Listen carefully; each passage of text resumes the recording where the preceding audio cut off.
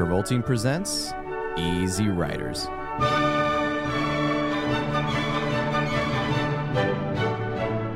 Hosted by Jeff Sweeney and Stuart Elmore. Covering the Age of Innocence.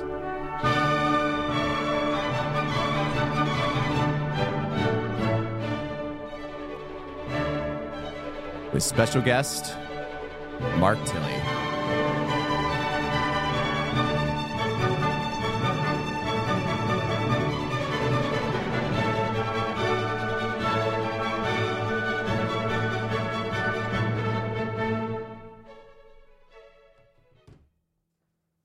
Hi, guys. Jolly good show then, chaps. Set in New York, Jeff. Hey, jolly good show. Hey, how you doing, huh? I wanted to start off with... I'm happy. I'm happy that's the energy you came into this episode with. I showed up to your apartment, Jeff, and I said, don't worry, I got the intro, guys. Yes. Like, I was ready. I thought about it prior. I'm like, what is the vibe of this episode going to be? And I thought, it's an NPR episode. Like, Jeff starts with, what? and then fucking Jeff goes straight into, like... You mess with one of us. You mess with all of us. Some kind of freaky looking something wackadoo. Sorry. I think a lot about how in the first Sam Raimi Spider-Man they added that sequence with the you mess with one of us, you mess with all of us after 9/11 because they needed to show more New York camaraderie in the Do you think movie. Newland Archer ever could have imagined that one day Spider-Man would be flinging down his streets?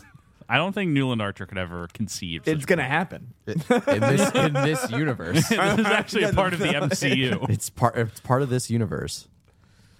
Yeah. Did you guys ever see that picture where it's like it says imagine if Scorsese did this, and it's the Marvel like Phase 5 announcement, except they photoshopped Scorsese instead of Kevin Feige, and it's like it's listing off all of his movies. It's like part of Phase 5. Oh my god. That's fantastic. Anyway, so we're not here to talk about Spider-Man.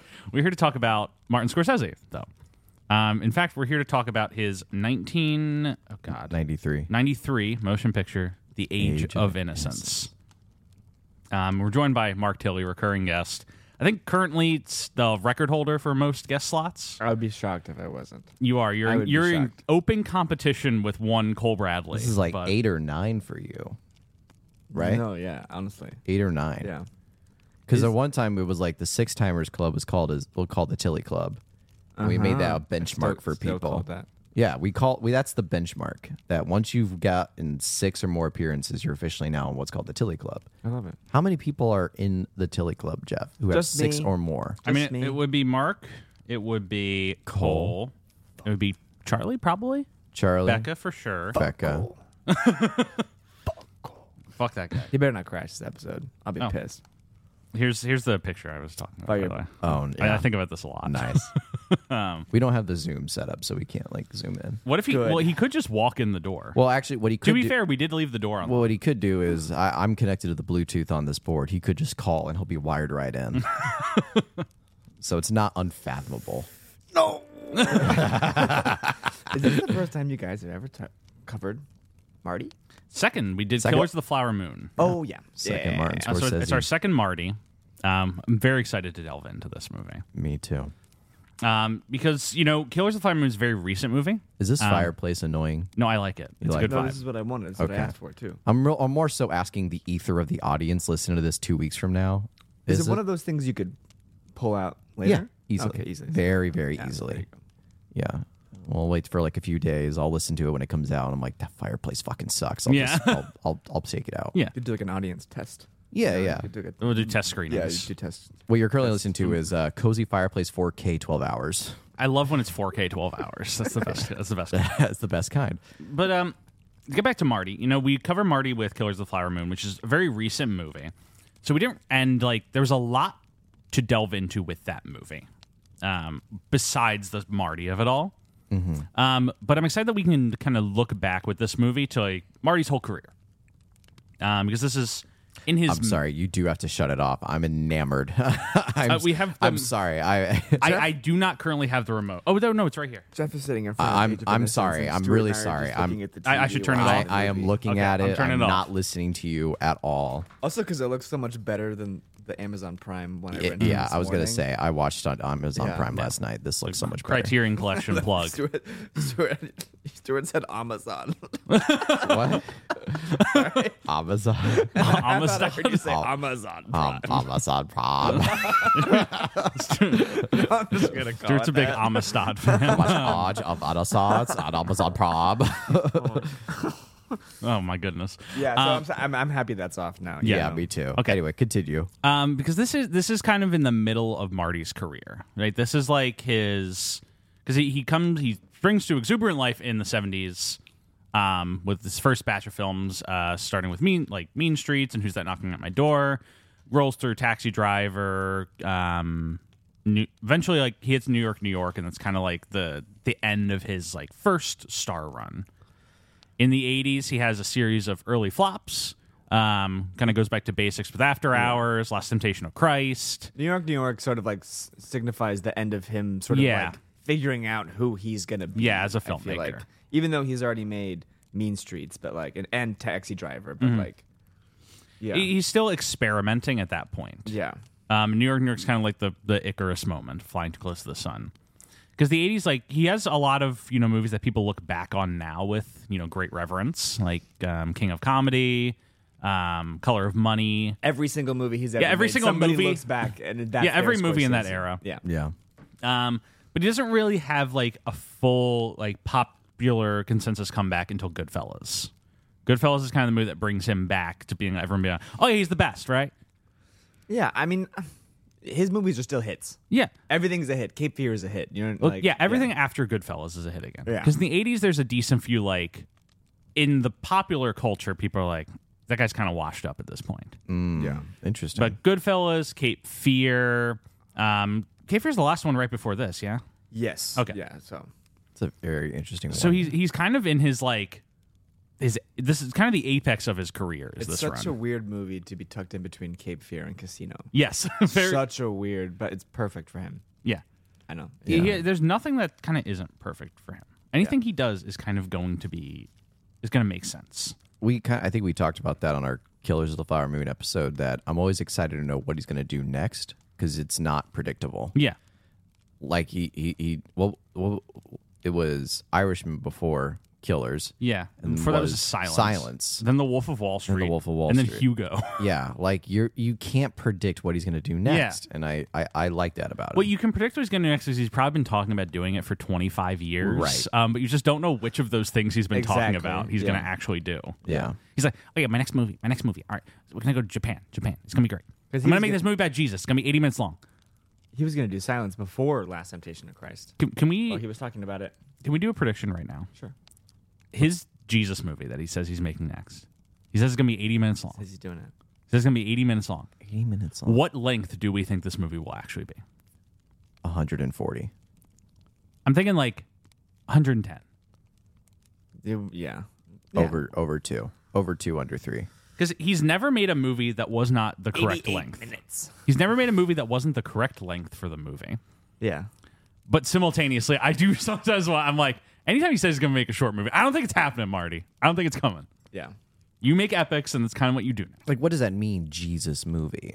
Just you pick a book of the Bible and you're covering it? He Like, met the Pope, and he said, I'm going to make a movie about Jesus next. Is he because still I'm- Catholic? Yes. Very much. Very Catholic. Yeah. It sounds like it's going to be like a modern take. Yeah, like a don't know. modern Oh. telling.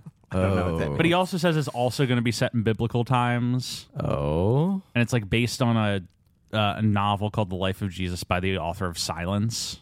Are they gonna? Is he gonna have his actors speak in like Aramaic? I have no idea. Do you want to hear something really funny? This is completely out of topic. Yeah. So there's that movie Out of Darkness that's coming out, which is it's a caveman horror movie. So I keep getting Instagram ads for this. movie. yeah. it's at 45,000 years in the Never- past. Yeah. Yeah. If you go into the AMC website or the AMC app to look at it, if there's like a French movie or something, there's like French spoken with English subtitles. right when you're going to book it. So Out of Darkness is a made-up language in that movie. That's loosely based on what they think people might have talked in that time. 45,000 years ago? Yeah, if you break down the common roots of languages, they're like, this is the common threads. We really don't know what they spoke in 45,000 BC. There's no way for us to know. But this is kind of what we think they spoke. What is it listed as? It's listed as let me pull up the exact wording because it is so fucking funny. While you pull that up, just to tug on that thread more. I got it. Oh. It's artificial languages spoken with English subtitles. I think I read somewhere where it's like the thought about the dawn of language was like pops and clicks. Yeah, probably. People probably hear in like African languages. Yeah, where they do like the pops and clicks with language. I think that's kind of where. So that when you said 45,000, you're like, well, yeah, they're just going to like what like that's what it would. Yeah, the closest thing it would probably be like. It's artificial languages. That's funny. Anyway, we're not talking about Out of Darkness today. We're talking about the Age of Innocence. Yes. Which has its own language. Yes, which has its own language of love and beauty and elegance and yearning and despair. The deep, deep, recessed It's just a yearning. lonely language that everyone's speaking. Everybody has to speak the language. Everyone has to speak this sadness. So upsetting. It's kind of a crippling movie, right? Yeah. Yeah. But it's a fantastic movie. I think it's probably the best movie you guys have ever covered in your podcast. It's in my top I think 5. So. I am still blowout number 1. Yeah. I'm still. What else is up there? Well, you really liked Bram Stoker's, Jeff. Yes. Bram Stoker isn't in my top 5, but it's in my top 10. For me, it's like this is not the order of it. I want to make that very clear. Can I guess? Yeah, sure. Ladder 49. Damn it! I should have. My bad, you go. I should have fucking. I should have fucking seen that one I'm coming. sorry. Give me your top 5. Well, A Love Song for Bobby Long is still up there. Oh, I like it. I respect it. Love Song for Bobby Long is still up there. Blowout, Age of Innocence.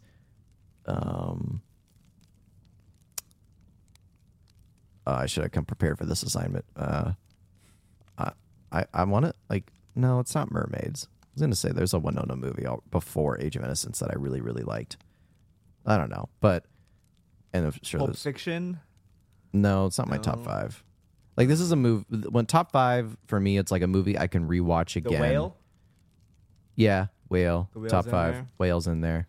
Whale's in my top 5. Okay, so that's 4, right? That's 4. That's 4. Just bring it home, Stu. Just say anything. Oh my Come on. God. Saturday night. I theater. know. I'll think about it at some point. I won't apologize. What is that movie? I've never seen it. You should watch it. I think you'll really like it. Who directed that movie? 2 thumbs up, Ebert and Roper. love I've brought up a poster, the DVD cover of A Love Song for Bobby Long, where there's a horrifyingly photoshopped John Travolta face. Yeah. He's looking off screen. Anyway. Probably The Mummy.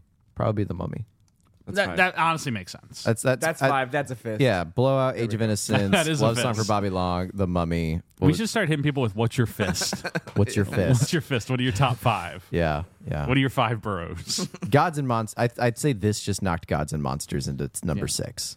Because Gods and Monsters is in my top 5. yeah, Gods and Monsters right fucking up there. To me, I'm a god, and you're a monster. Do I ever play Love Song for Gods and Monsters? Nope. I don't think you do. Stuart, you got to hold Love Song for Bobby Long in your top 5. Love Song, Bobby It Long. has to stay there. It's so important to me. It has to stay there. My mental health is riding upon a Love Song for Bobby Long staying in your top 5. All right. Yeah. All right. Anyway, Great movie. This is a great movie. so this movie came out in 1993. It's based on a 1920 novel of the same name by Edith Wharton, The Age of Innocence. It's written by Jay Cox, who's a friend of Martin Scorsese. Read the book and was convinced this would be a great filmic adaptation. He wants to make a romantic drama, and he hands a copy of the book to Martin Scorsese and is like, "Hey, Marty, I think you'd really like this book. When you're ready to make your grand romance, I think it should be this." And Marty's like, "Yeah, great, whatever." He takes the book and he doesn't read it for 7 years. 7 years later, he picks it up and he's like, "All right, I'll finally read this thing." And he's just immediately swept away by he says the exquisite romantic pain of the story is what draws him in. Yeah. And he's always wanted to make a grand romance of this style. I'm thinking of like the top directors of the age of this period, and none of them could compare to make this movie just as well as Scorsese could. Because I'm thinking it's Spielberg, Kubrick, and Coppola. Yeah, right around this time. Yeah, or maybe 7 years ago when he got the novel. I mean, they're all cooking around this time. Because I'm thinking like you combine Barry Lyndon and Eyes Wide Shut into and that's Kubrick's version of Age of Innocence. Well, Kubrick's too cold for something like that. That's what I'm saying. This movie's cold as ice, but like in a different way. Because Spielberg would make it more more on the romanticization of it. It would have been more earnest at the end. More earnest at the end. But there's something about this guy Newland who's like so. The ending beat of him is so like.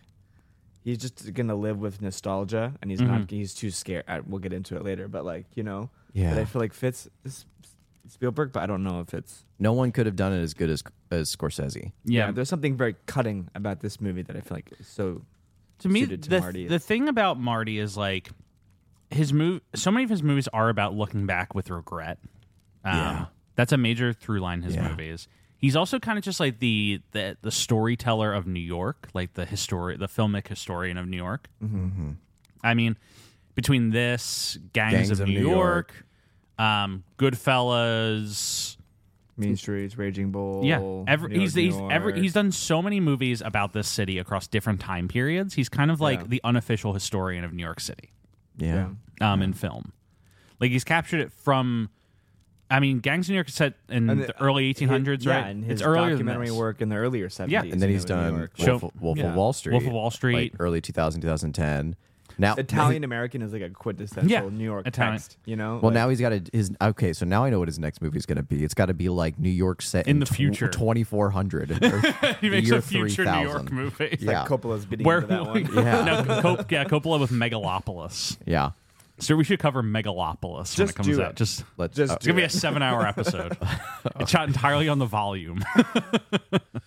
No, they scrapped that, right? Yeah, they scrapped it halfway through production. So half the movie's shot in the volume and the other half isn't. I can't wait for that. Oh, my God. That movie's going to be insane. I hope it looks like Speed Racer. It's going to look crazy. Yeah. But no, I think that element, the New York of it all, is what really does make Marty the correct storyteller for this. Because if he's been tracking this city, and he hasn't done Gangs of New York yet at this point, nor has he done The Wolf of Wall Street. But if he's just kind of like showing this city becoming what it is, it's only right that he should be the one who takes it at this specific inflection point in the Gilded Age. Yeah. Yeah. There's that incredible shot where it's just like the one brilliant manor in the middle of just empty field. Yeah. On the island of Manhattan. Mm-hmm. And that's the story that he's telling is like kind of this rising aristocracy. There was a moment where we'll get to this part at the end of the movie, but there's a time cut moving forward in the future. And, some directors would be lazy and be like, listen, we only got the budget to cover this one time period, so we're stuck with horse and carriage. We can't bring like old ass cars into it. So we're just going to fake it as if they haven't invented cars yet. But I thought, okay, with this time cut, there should be automobiles and phones. Mm-hmm. And guess what? The first fucking shot is a car driving through a window and a fucking telephone call. And I was like, God damn it, Martin Scorsese, you did it, you son of a bitch. You did it again. He's at it again. That movie honestly raised it like 50 points for Gryffindor in my head. I was like, he added the technological revolution. No, but for him, that's the easiest way to tell you about exactly. The time cut, is all he has to do is show you a car and a telephone. Yeah. And you don't even have to. It's unspoken. Yeah. You know what I'm saying? Yeah, exactly. And she's narrating it and she's letting you know, as their kids got older. It's just this really surprising jump forward because she's just like, and they had a baby, and then their kids went to school, and then there's all that stuff. Yeah. And the heart hurts thinking history about this part of the movie. I know my heart hurts too, but the history matters. The history matters, and I think something that I was very curious about that I almost wondered if Scorsese probably left it out deliberately was how much post Civil War this was, because there's not really much discussion about it, and maybe it's because, and maybe Scorsese even like is intentional about this, how isolated that whole community and culture is from everything else. But then they say we're going to go St. Augustine. Yeah, we go to Florida for vacation. Which is like, okay, then this should be fucking Ashes. Yeah. Like, this is right after. This is 5 years. It's like the rich people who go to, like, the lovely foreign, resorts. like, the lovely resorts in third world countries. bombed out countries. Yeah. I'm not a huge Civil War buff, but I don't think This would have been was that 5 years after the Civil War. Yeah, but there was not that much fighting in Florida. There wasn't much fighting in Florida nor New York, but still, like, Yeah, because the Sherman March stopped in Atlanta, so it's factually correct. Yeah. It was playing in the back of my head the entire movie. Where of I was like, what's the there's got to be a smart enough Civil that War he's got line. some, like, there's some subtext here about, you know, just this incredible boom of white power yeah, in a post-Civil War state. I don't think it's not a major important text of the movie, but I think it is something that's there. Before we get too far into it, should I delve into the context? yes, Context please, corner, real quick. please. Because I already mentioned like that how Scorsese got the story and decided he really wanted to make it after he'd made Cape Fear, which is kind of his one for them movie, which is still incredible. This is not to dispute Cape Fear's quality, but he does kind of make that as like a box office play. Yeah, yeah. I like that movie, but it's not. And who did he trade that one with? That was supposed to be a Spielberg, right? Spielberg, yeah. He gave Spielberg Schindler's List and took Cape Fear from Spielberg. Wow, interesting. And they flopped it. They flip flopped. A casual thing to do with Schindler's List. There's a universe in 1992 where a gorilla at Cincinnati Zoo got shot, and Martin Scorsese did Schindler's List, and it flopped. Yeah. When I was like 11, I heard this weird. I don't know how it came to my head, but I had this piece of trivia I would tell people all the time that Steven Spielberg directed Schindler's List when he was in college, and it was his thesis movie in college. You're actually not wrong. You're not 100% I can tell you wrong. why. What is that? So I had this thing I would always tell people. After Schindler's List came out, he submitted it as his thesis to USC to finish his degree. Is that what it was? Yes, and he got the degree. So I don't. Okay, Yeah. great. It was complete. it's like a real thing he did. It was years and years after he. I didn't know he did that. He went to USC and dropped I think out he dropped or flunked out or something. Okay, That's great. But he got the degree. I would imagine you would for making Schindler's List. Schindler's List. Yes. Yeah. Imagine having to like. And there's one student that raises his hand in the screen and be like, I personally thought. I'm an idiot. I don't know how theses like for like that kind of shit works at his level at USC. Somebody have to grade that shit. Yeah, someone's like, I don't know, A. As somebody who had to do like a graduate thesis film for film school, there is no fucking grade. Yeah. Like, what is the grade? Like, well, did your thesis get graded? no, it was. I mean, It was just listen, Dawn was Pass-fail. graded. Listen, well, first off, I have to contend. No. You got me on this. We're on it. This was the whole thing during COVID. So like, really, what you got graded on is if you made something, Sure. versus if you didn't make something, which I even think is still the case and was the case before COVID. That like, there is no fucking grade of your thesis. What are they going to do? Say make another one? Like, spend another $1,000 of your own hard-earned money to like make another thesis film because the other one was bullshit? No, here's your degree and pay us more money when you're rich. Like, that's how it goes. Sorry, rant over. So Scorsese, Stewart's pissed he went to grad school. I am. look, you wouldn't have met me, and you wouldn't be here right now talking about the Age of Innocence. You now know the button. I gotta just do that without even looking at it. Yes, now. I did. That was impressive. So Scorsese, like I said, was attracted to the exquisite romantic pain of the story. Decides he wants to make this movie as his next movie. Yeah. Finding financing. It takes a hot second because it's like a 1870s set grand romance. Studios aren't flocking to purchase that one, but he does get it, and he goes immediately into casting the three leads of the movie: Newland Archer, Countess Aleska, and May. And he gets his first three picks, which are Daniel Day-Lewis, Michelle Pfeiffer, and Winona Ryder. Yes. Winona is on the set of Bram Stoker's Dracula when she gets the call. Oh wow. She's in her trailer, having a rough time, as we talked about last week, with like the Coppola of it all. And she gets a call from Martin Scorsese. He's like, "Hey, I want you to be in my movie." And she like basically just started screaming. I was like, "Yes, yes, yes, yes! I want to be in this movie." Yeah. She had also coincidentally read the novel in high school and had to write a thesis paper on it to graduate from or to finish her freshman year. So it's very funny she found it very funny that she's now going to be in the movie after that. Right. Did either of you read any of the book? No. I really wanted to just read the ending. Maybe I'm kind of motivated. Pull it up right now. Huh? Read it during the show. Maybe I'll pull it up. No. I'll put up Hoopla. Hoopla. You guys should all be on Hoopla if you're not on Hoopla. Hoopla. The most interesting thing I found about Scorsese talking about this movie is he considers this the most violent movie he's ever made. I mean, that's always the line with this movie, too. Even before I saw it, I knew. Yeah. Yeah. And it's one of his only PG-rated movies. Yeah. It's the most violent movie he ever made. Yeah. A drop of blood in it. Yeah, it's emotional violence. Only blood is the beating hearts of people.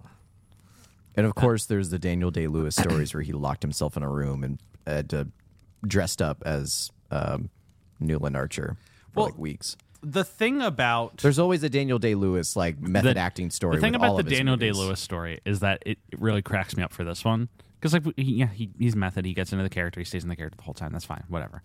Lincoln was probably very funny. But that's Martin Scorsese's wink about the Civil War in this movie is that you don't know this, but this guy's going to play Abraham Lincoln in 20 years. The thing in this movie is he goes to the Plaza Hotel and books a room and then stays in character's Newland Archer in the room for 2 weeks. I'm like, great. It's what Newland Archer's like. Yeah, Newland Archer just locks himself in a hotel. I just like that he went to the Plaza and and he checked himself in as N. Archer. And there's probably some it's the coffee machine flipping out. There's probably like just some people who were just walking by this room and he's just in there like, no, May, what are you doing? And they're like, oh my God, what's going on in there? This oil lamp is smoking, maid servant. It's also like, I mean, Martin Scorsese like makes movies, like all his gangster movies are about like, you know, like codes and sort of like dialogue that certain sort of like people and like social groups speak to each other, and like this movie is about like not about like a code, but it's about like, you know, I mean, Scorsese kind of portrays a lot of these groups in the same way. It's the mob in Goodfellas. It's the Wall Street bankers in Wolf of Wall Street. There's unwritten rules. It's like like kind of its own society. Yeah. It's the cops in The Departed. Yeah. Every movie that he makes, like it is about this unwritten exclusionatory group. Yeah. Yeah. Except this time he's delving into the aristocracy of 1870s New York. Yeah. Instead.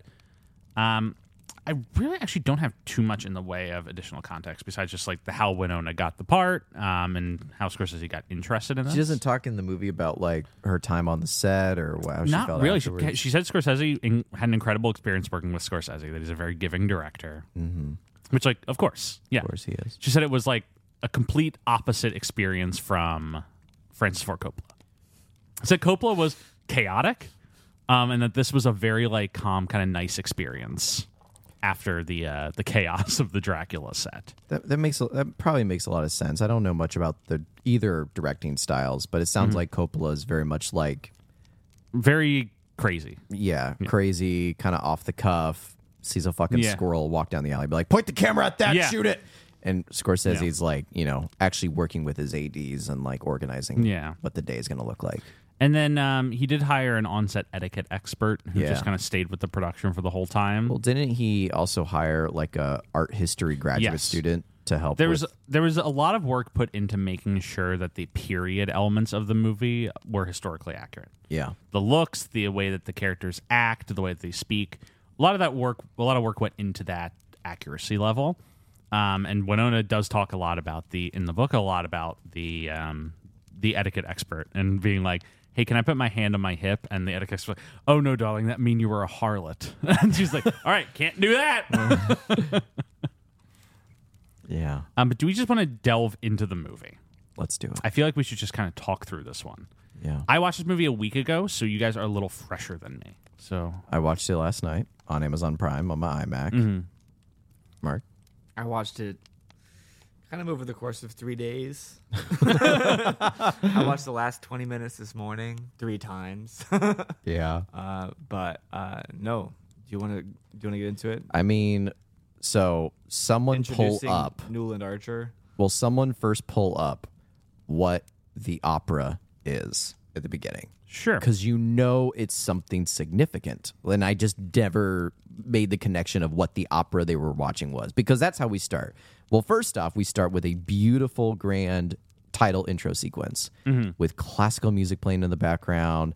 This is 1870, so we're getting into... I found the theatrical stage play. Oh my gosh. Nice. The book starts with, on January evening in the early 70s, Christine Nilsson was singing in Faust at the Academy of Music in New York. Faust. Is that what it is in the book? Probably. Probably the They same. did film it in Philly, has to be said. Okay.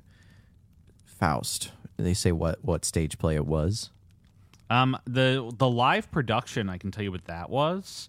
I don't know what the opera was. The reason why I think it's important is because a little bit of pretext for me is being my bachelor. I went to the School of Music, and we had to take 3 music history courses.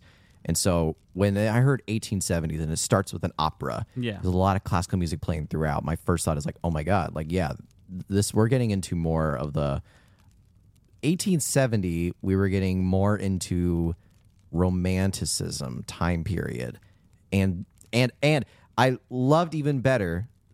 Fucking smart move, Scorsese. He just knows this shit. Where it's when they do the time cut in the future again with cars and phones. It changes from romanticism to impressionism, which is where you get artists like Debussy. And there's a line that says, "I want a score from Debussy." I'm oh my God, this fucking guy. So anyway, and the thing about this, that's why I think it's important to know what it is, because this movie, it's entitled "The Age of Innocence." Yeah. And that's so much, it's the post-Civil War era where America, and New York is a microcosm of America, is really becoming significantly more established in a cultural sense.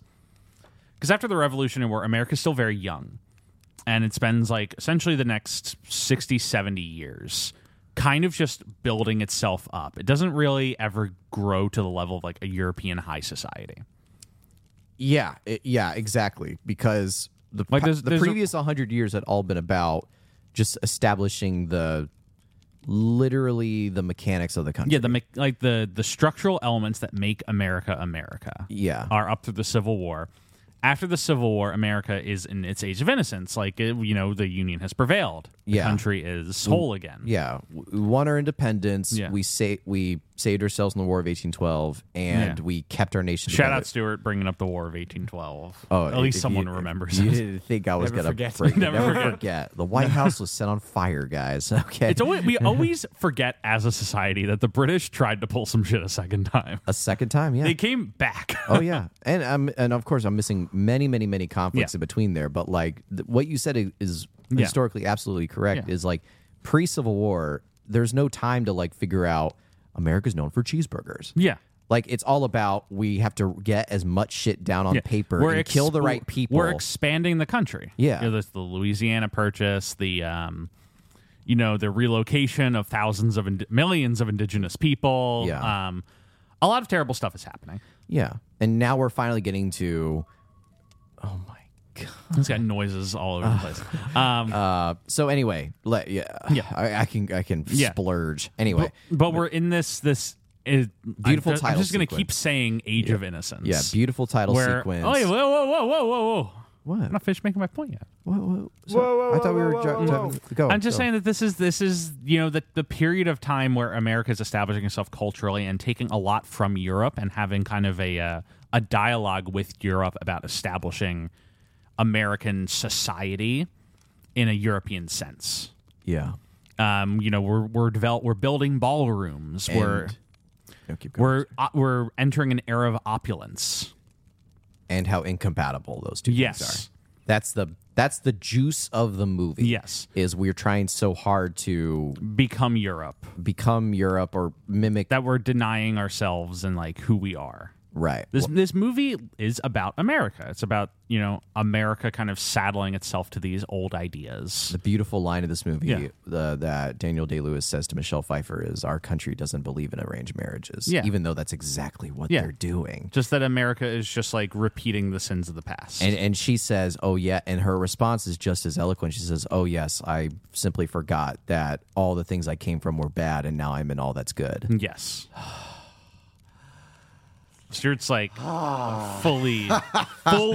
Just a couple of guys Like this, ripping their veins. this could this could be an Age of episode where we don't like talk. We just go. make We noises. just no, where we just like talk about the movie. Like, Yeah. we can go plot by plot. I think we should start going through the plot, and then Okay. eventually we'll splinter off. Okay.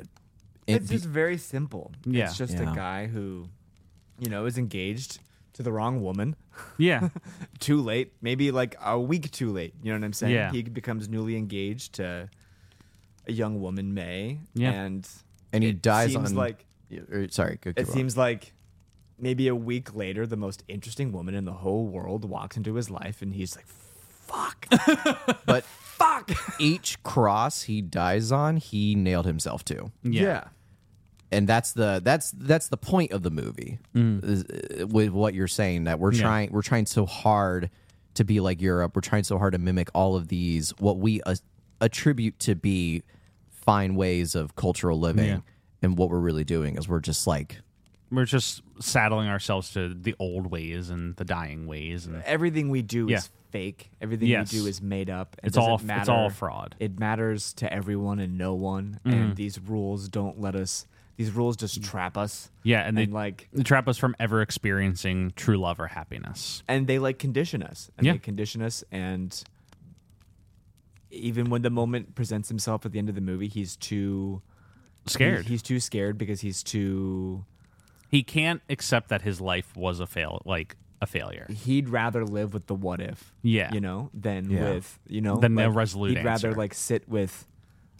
Because he'd rather torture himself than experience it, because Yeah. that's what he's been conditioned to do, is just torture himself. And when he is given the opportunity at the end of the movie to experience love, he's just like, and he's wrong to think that way. yeah, and he's That's what Scorsese says with that long, dragged out shot of him walking away. He wants you as the audience to almost want to reach into the screen and be like, "What the fuck are you doing? Like, bro, like you're not tied down anymore. Like, you have all these freedoms. Like, even your son like believes everything that you should be allowed to do and all that stuff. And like, you're dying on this cross that you built. Like, this is your final cross that you're building." I mean, the official like time period that this is set in is the Gilded Age. Yeah. And a term that comes from that is also the Gilded Cage, which is the idea of being essentially trapped in. Yeah. Like it's the idea of think, bro. it makes you think that you're like trapped in essentially this like prison of beauty and opulence, but it's constricting you and it's keeping you from experiencing like the person that you truly are. Yeah. And Newland Archer is like the quintessential trapped in a gilded cage person. He's in such a beautiful space in life, and he's too afraid to try and like see what happens if he leaves it. If he opens the door to his cage, what happens to him? It would require a lot of bravery to do that, and he doesn't have any. And he's too afraid, and he almost finally makes the choice at the end, but by then it's too late for him to make it. Wasn't too late. He's just so he's so. I want to earn the end. I want to earn when we get the end. This is a movie about. This is a big movie about being too late. Oh, Because if he had made the decision 1 week earlier, May would not have been pregnant, and he could have left. But he quite literally planted his flag, and is now stuck in it. Good. yeah. Good. You like that one? Yeah, I thought it was pretty good. All right. So I can't really parse what Faust is about. It's a very long. But it seems like it does. It's about temptation. It's about temptation. It's about three people. Faust,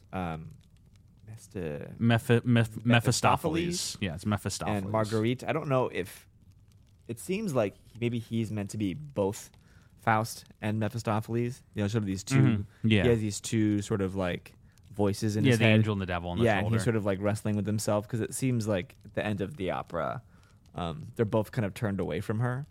I want to know what the play is too, because it's one of my favorite moments is when he's just like he's watching like a Civil War soldier. He's watching a Civil War soldier sort of like leave his love, and the love is as soon as he's out the door starts crying and sobbing, and he just does this sort of like yes like emotion, because he's just like he wants that to be what Ellen is sort of feeling. He wants to know that's what Ellen is feeling when he's gone, and he's just like soaking. I don't know.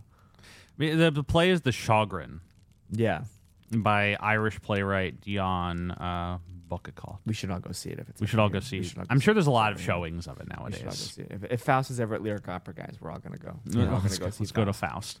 It's a beautiful intro title sequence, and then enter opera Faust. Yes, enter opera Faust. Where sitting up on the balcony, we have Richard E. Grant. Richard E. Grant. Second in a row. He was in Bram Stoker. He was in Bram Now he's Stoker. back in this. Yeah. He's most recently been in the motion picture Argylle, which I saw. God. Which Mark and I saw yesterday. Guys, don't go see Argylle. I don't know when this is going to come out. Was that the Argylle easiest will be- paycheck of Richard E. Grant's life? He was in one shot of that movie. Yeah, he's in one shot of that. He's in one shot. Anyway, sorry to bring that up. He's playing Larry Lefferts. And here's Great fucking name. So, like, Larry Lefferts. There's so much emphasis put on like who's who, what family they come from, what their influence is, and what their characters are. And so, like, it to me, and maybe it was maybe I missed a little bit, but at least like in this movie, it seemed like Larry Lefferts and Newland Archer are like kind of like rivals in some kind of way. Yeah. They were both rivals for May's affection. Yep. Newland Archer has won out. Basically, when we're picking up the story, Newland has won out. Yeah.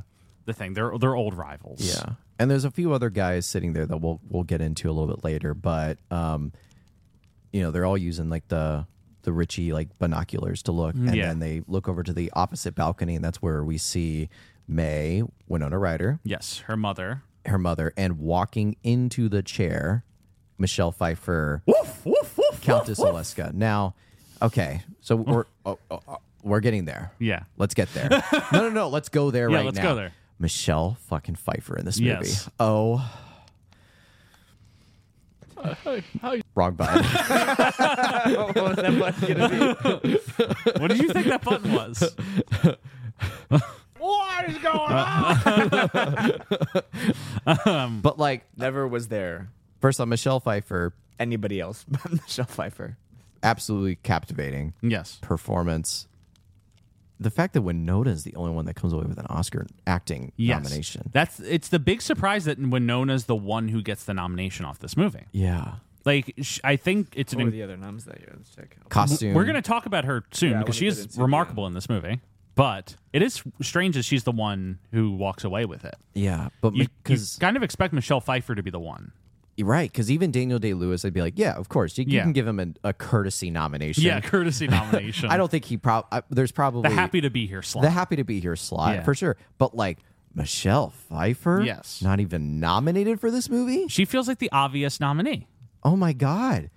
Well, yeah, I mean, Daniel has he's nominated in another role, for another category, for actor, but in the name Was of it for the name of the father? Fucking Michelle Pfeiffer not being nominated. It's fucking crazy, but you got Holly Hunter, Angela Bassett. I can't put it into words. Emma Thompson. On this podcast for the audience about how good Michelle Pfeiffer is in this role. Can anybody else do it justice? Michelle Pfeiffer in this movie is playing to all of her strengths as an actress. She's using like her innate sensuality, her innate beauty, but her innate mystery, innate sort of like warmth, but also she's notoriously she's obviously an actress, but she is very like reticent to act. She doesn't really like, the lead up to a movie. She gets really nervous. She's always afraid to commit to things. Like her thing is always she turns down movies, and you have to call her a second time to be like, no, I actually really want you in this movie. And she's like, okay, I'll do it.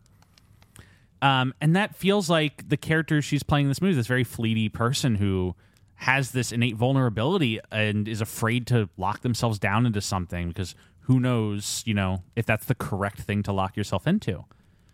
You could wind up in a relationship trapped for the rest of your life with someone you don't really like, or you could put yourself down a path that you end up not wanting to follow and you look back with regret. And that's the character she's playing in this movie, is someone who's so afraid of that possibility that she stumbles into a different trap of, being in this high society and being seen as someone who lacks commitment. And it feels like the only thing that sort of is like tying her, like, or is keeping anybody. I feel like everybody would like disregard her and not respect her if she wasn't already married into like a wealthy European family. That's kind of like the thing that's like, and even though that marriage is in turmoil, I feel like that's what's kind of like keeping everybody like, okay, she's still like here and one of us. Yeah. But that's like the one thread that's kind of like holding her together. Whereas otherwise, I think she'd be a complete outcast. Yeah. Yeah. Because that she dares like have interest and agency of her own offends this high society that's so built into kind of essentially a caste system. Yeah, she'll get up, she'll talk to one man, she'll sit down, get up, sit down, talk to another one, and it's just like, and they're scandalous. Planes are blowing in the room. People's like, what the fuck is going on? There isn't a single moment in this movie where anything she does isn't like believable to her character. Yes. Like it is so outlandish that she didn't get a nomination for this. I mean, maybe she didn't even need it. Maybe she doesn't even need a nomination. What has she been nominated for? Oh, what are the Michelle she's Pfeiffer gotten something, right? Oscars? She's gotten something. She's been nominated before. I don't think she's won, but she's definitely been nominated for something. Nominated for 3. She's been nominated for Dangerous Liaisons, The Fabulous Baker Boys, and Love Field. Oh God, I haven't seen any of those movies. 2 of those are for a leading role, all around the same time period, 90 and 93. So wait, that actually does beg the question. Well, this would have been 94 Oscars for this movie. And she was nominated the year prior. Okay, yeah, she's nominated the year prior for Best Actress. Yeah. It's funny, she and Emma Thompson are both nominated for Best Actress the year prior, and they're both nominated for Best Supporting Actress this year. That's funny. She's nominated this year? Yeah, for Best Supporting Actress. And for Emma Thompson in The Name of the Father. Well, actually, no, Michelle Pfeiffer is not nominated this year. I was going to say. We're not. She's not nominated because Winona got it. Yeah. But yeah, Michelle Pfeiffer walks into the box opposite, and immediately Newland, it's like love at first sight for him. Yeah. Newland Archer's immediately intrigued by this woman. And the first conversations you hear about are, they shouldn't be walking around. Yeah, they shouldn't. They're displaying her. They're displaying her. It's bold of them. Yeah. And he walks around to the opposite box to be with them. And Winona sees him. Yeah. And the first conversations are you going to tell Ellen? Like, they just recently got engaged. Yeah. And, he is putting off, like, I'll tell her at some point. And he's just kind of like pushing it off a little bit.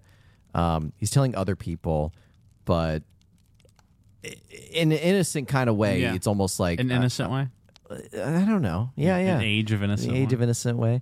Yeah, where he just seems to consistently fail to tell Ellen until like the next time he has a conversation with her. It's like, oh yeah, May told me that you guys were engaged. That didn't come from him. Because the next scene after this is one of 10,000 dinner parties that we're going to get this movie. This movie is 90% dinner parties. Well, because while this is simultaneously happening, we're getting narration by Joan Woodard, basically describing the way that the society functions. Mm-hmm. And it's like, at this opera, every year, when the third act starts... all the carriages line up. Yeah, all the carriages line up, and Mrs... What's her name? It's not Van der Luden, it's Beaufort. Mrs. Beaufort gets up and heads to her house to prepare for the dinner party and ball. Mm-hmm. And describes like the various displays and the way that the house is set up to best coordinate a party and a ball and which ballroom they use. It's a lot of fluff, but it's just kind of describing the rigid structure of this society, how everything is compartmentalized and planned out to a fault. Yeah, because like no one it's like everybody in America. It's an assembly line of opulence. Yeah, the things that Americans like more than amusement is getting away from amusement. Yes, is the line where they say like everyone's going to leave around the third act. It's like in baseball where no one sticks around to the seventh inning. But that's kind of that's building into the point of like no one's there because they want to enjoy the show. Right. They're there because they're told they have to attend the show. Yeah. Because it's, the thing classy rich people thing to do. Yeah. Here's the thing. If I don't like a show, I'll fucking leave a show. Well, actually, no. If I'm at a show, I'm going to stick through to the bitter end because I got to see how it ends. But, like, I'm not going to go to a show that I don't want to see. Right. And this is just, like, a critique of all these people who claim to be classy in culture but don't understand culture. Yeah. They hate it. They just want to be told where to go and what to do. Yeah. And so that's when we're brought to... They all file like droids to the droids. droids. The Beaufort. Is it? So it's a Beaufort it's the dinner. Beaufort dinner, right? Yeah. And they describe it like, it isn't like a narrow corridor that gets you to the ballroom. It's a series of drawing rooms. Yes. To display their artwork. And like an IKEA. Yes. Yeah, very much like an IKEA. You have to go, guides you I was through you have to all go through multiple kitchenware I was sections. just in IKEA yesterday, and I had that thought. I was like, it is like an IKEA. This is like Age of Innocence. It's funny how IKEA, you don't really get the choice of what you want to go look at. You just have to walk through the whole thing. Yeah, you do. Yeah. It's like, oh, you want to go look at dining tables? You just have to walk through. You have to walk through the carpets You have to walk first. through bedrooms. You got to walk through the kitchen. It's how they design malls too. They're just like, especially like one floor malls, where they just design like all these different corridors. So if you park somewhere, you have to pass everything like 2 or 3 times to get back out to your car. Yeah. Yeah. Yeah. But Except it's the Beaufort drawing rooms instead of the limited 2. well, and they use this like architecture and the selection of paintings as like as like a way to characterize who the Beauforts are. Because there's one where they say that they're displaying one of the full drawn nudes of an artist, and it was very audacious for them to do that. So it gives that idea that like the Beauforts are a people who they enjoy a high like ranking in the society, and they kind of flaunt about it is not the right way to say it. It's like they're high ranking in society and they know about it. They know about it, and they make push sure that boundary with the painting, because I feel like everybody wants somebody to push the boundary. Yeah. It's like to an extent, so they have something to talk about, something to gossip about, but it's this sort of like elastic, sort of like thing where you can't break it, and she threatens to sort of like snap the whole thing. But because the painting is very important, because it's like every family has like their one little bit, keep the conversation alive. Yeah. But it's all basically preordained and pre-planned what their bit is going to be. Jeff, you have 10 bits. Yeah, I know, right? I break. I'm looking at one right now. I break the fucking social order. Every day of my life, baby. That's all I'm doing. Yeah. So, I'm trying to think of she doesn't show to the party because Ellen doesn't. Yeah, Ellen doesn't show to the party because her dress isn't smart enough. Yes, she's snubbed. Yeah. This movie is like so densely packed. It is with detail and sort of like loaded messages. Yeah, that it's hard to sort of like talk about piece by piece. The actual plotting. But because in theory, this movie is essentially just like 3 scenes. It's just how it happens that a lot of the scenes are just repeated. It's just these 2 people, meeting and organizing, little meetups and bumping into each other over the course and their little escapes that they get from the high society. Yeah. Together. What's the first time he goes to her house is the first time, right? Well, the first time he goes to her house is because she gets snubbed at that party, and with partially his pushing, and also May, who Winona Ryder we haven't even talked about yet. He goes to tell her that they got engaged, though, right? The first time he goes over there, or no? He does not. I don't believe so, because he kind of like stammers out that they got engaged. It's not like he plans to tell them, right? Yeah, it's that they're like, oh, you should have told Ellen at the ball, and it's like, oh, well, she wasn't there, and I plan on doing that soon. And then the next major interaction I remember happening between Ellen and Newland was the arranged dinner party with the Vander Leydens. Yes. So this whole thing is that there's a grandmother named something Mingut. What is she played by Miriam Margolyes, Mrs. Mingott? That's correct. Mrs. Mingott, and she is like the matriarch of this high society. Yeah, she's the matriarch of the high society, and Winona's she is grandmother. Winona's grandmother. She's the matriarch of specifically the Welland side of the family. Yes, Which is Winona and her mother, and then the Countess Oleska is her cousin. Yeah, it's her cousin. And so they're having conversation about like, well, no one wants to. Ellen Oleska wants to host like a dinner party, but no one will accept the invitations. Mm-hmm. And so it's becoming this thing of like, and I love the scenes that I really like are the scenes where like they have this little family, small little dinner with Newland and May's family. It's like May's parents and her sister, I think. And they're having some like kind of like posh conversation a little bit. Like again, it's all fake and they're all talking around things. Yeah. They mentioned like the dress wasn't smart enough or whatever, and Newland's just kind of like eating his like chicken or whatever, just not really like not really locked in. Not really locked in. And then we cut to it's like Newland and May's dad smoking cigars. We get this motif repeated in the movie. The cigar thing, I kept thinking about Titanic whenever this would happen. Yeah. Because I think a lot of that sequence in Titanic where Rose is sent back to the room and Jack takes her down to the lower decks and they dance together. Mm-hmm. And it keeps intercutting with Billy Zane and his cronies all smoking cigars and drinking their whiskey. Yeah. In like the side room talking about the most boring shit imaginable. Yeah. And that is just a very that movie set in a somewhat similar time period, like 40-ish years after this. Only this they talk about the same subjects, but a little bit like more like you can only talk about the society when you're in very small groups. You have to be with 2-3 people. You can't be like, because Newland is a little bit more candid with May's dad, and I feel like he hates this shit. I mean, he's maybe a little bit more open with her because he plays the he's game marrying into the family. But like without outright saying like I'm in love with your daughter's cousin. Your niece. Without saying that abruptly, like he is kind of like edging to that.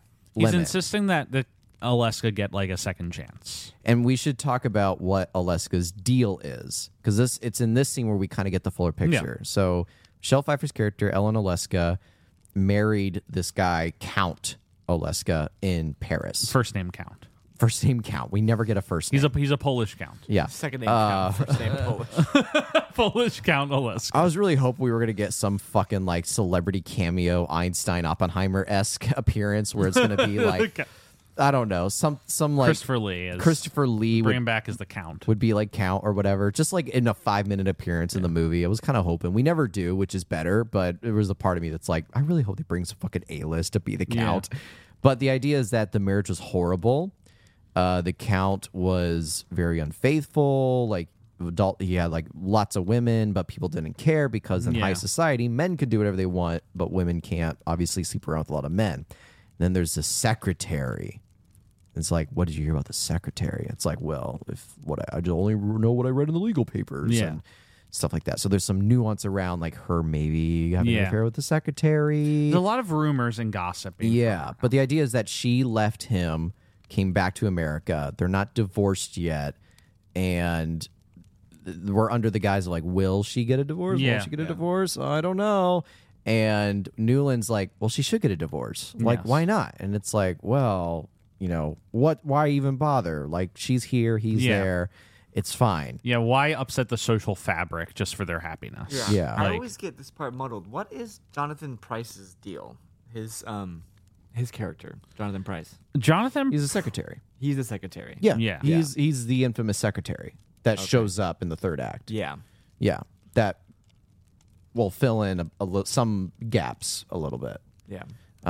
Not really fill in gaps, just confirm what we've known all along. Yeah. That like, hey, she cannot go back to the Count. Yeah. Like, you know it, I know it. Like, I know you were told to like convince her to take the divorce, and I was even sent here by the Count to convince her to come back to him. She should not go back to him. Yeah. Like, between you and me, she should not go back. But Newland manages to, with the help of both the Van der Leydens, with May's father and May's grandmother, he kind of like uses the fact that he's engaged to May as like a way to be like, let's get a let's do a ball for the Countess. Yeah. To kind of rehabilitate her image. Yeah. And so they go to the van der Luytens, who are like the ultimate family in this society. Yeah. They're like the head of the mob. They're the Rockefellers. Yeah, they're the Rockefeller essential. Yeah. And they're played by Michael Guff, which I was so excited to see Michael Guff in this movie. Mm-hmm. I get so excited when Michael Guff pops up in things. Yeah. Because I mostly just know him as Alfred, and he, in this time period, that is. Real quick, I do want to make a comment. We're at the dinner party, Yes, right? we are at the dinner party. The score, yes, by Elmer Bernstein, is like this victorious, like, we did it, guys score. You guys notice that? How it's like there's like key changes multiple times. Like it's almost like this grand, awesome, amazing thing we're doing for Alaska. Yes, and it's great. And I only thought about it. I pointed it out because I literally just watched it behind Jeff's back like 5 minutes ago. And it really stuck with me of like, this is a very interesting to put like your grandest, like victorious music score in this moment of the movie, when what's going to happen in this scene is the beginning of the downward spiral. Well, the score is a function of the society in this movie. The score is in opposition to Newland Archer in this movie. Yeah. The score is fighting him. Yes. Yes. Dig deeper. No, because Yes. Go. let him cook. The thing, Age of Innocence, what Scorsese's doing with the form versus the function of the movie, is that all of the formal like elegance of this movie is a function of this high society. It's a function of the Gilded Age. It's a function of America at this time period of the Age of Innocence. Yeah. And all of those elements are entirely, they're trying to trap Newland Archer and they're fighting against him. Mm-hmm. Like anywhere he goes, he's now trapped in some new beautiful room that a production designer spent hours working on. The score is encouraging him to follow in love with May. Like he's basically just spends the whole movie fighting the formal constructions of the movie. Yeah. Mm-hmm. And he's constantly just like, I just want to be in like my fucking little romance on the beach. You can have a fiddle playing, but they're hitting him with this constant swelling score of, you're going to get married, you're going to have kids. Look at her. She's so wistful over there. You can never have that. You can never have that relationship. And he's like, all right, that's what this movie is telling me. The score is telling me, this beautiful set design is telling me I need to be over here, not over there. I'm just, okay, I'll fucking do it. Fine. And that's what, when you bring up Elmer Bernstein, like, you're bringing it up. Like, Elmer Bernstein's, like, playing this as, like, the major victory of the movie is, don't worry, guys, they got the Countess back in with the fucking van der Luytens. And I'm like, who the fuck cares about these people? Yeah. And that's what Newland Archer's thinking, too. But he can't say it because he feels like he's trapped. Yeah. He never had a choice from the moment he was born. He was destined for this life. He's trapped in the Matrix. Except the Matrix is 1870s at New York City. Yeah.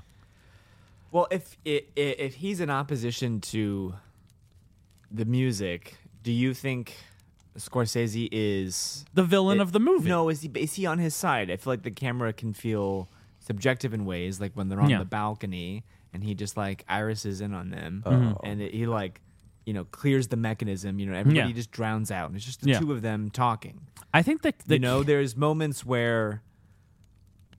And I'm even just talking about like the blowouts with the flowers, and stuff like that, where it's an incredibly emotional camera. Yeah, well, the camera work in this movie, it's all POV based. I don't think there's a scene in this movie that Newland Archer is not in. Are there any sequences where he's not there? We never have May. We never have the Countess alone. It's all with Newland. Like the camera is with Newland and it's with us. Yeah, but the formal constructions of the movie around them are with. I just need like a one word to describe the society instead of having to say they're with the Gilded Age. Well, I wanted to point something out that both of you are like right, like completely like talking right on the mark about, which is Newland being the reluctant protagonist in a story that wasn't written for him. Yeah. And so what I mean by that is whenever he has the thoughts about Ellen or whenever he's doing something that he doesn't want to be doing, the music goes along with it like it's the right thing to do. And when he's doing something wrong, the camera angles and everything about like the form and of the movie points as if Yeah. he's doing a wrong thing. Yeah. So like if he has thoughts about Ellen, like the camera looks at him in a way like not like he's in a scheming vibe, but just kind of in a way where like he's Well, the camera is catching all of his internal, Yeah. it's catching everything that's going on inside his head. yeah, and Because I think it's completely his POV.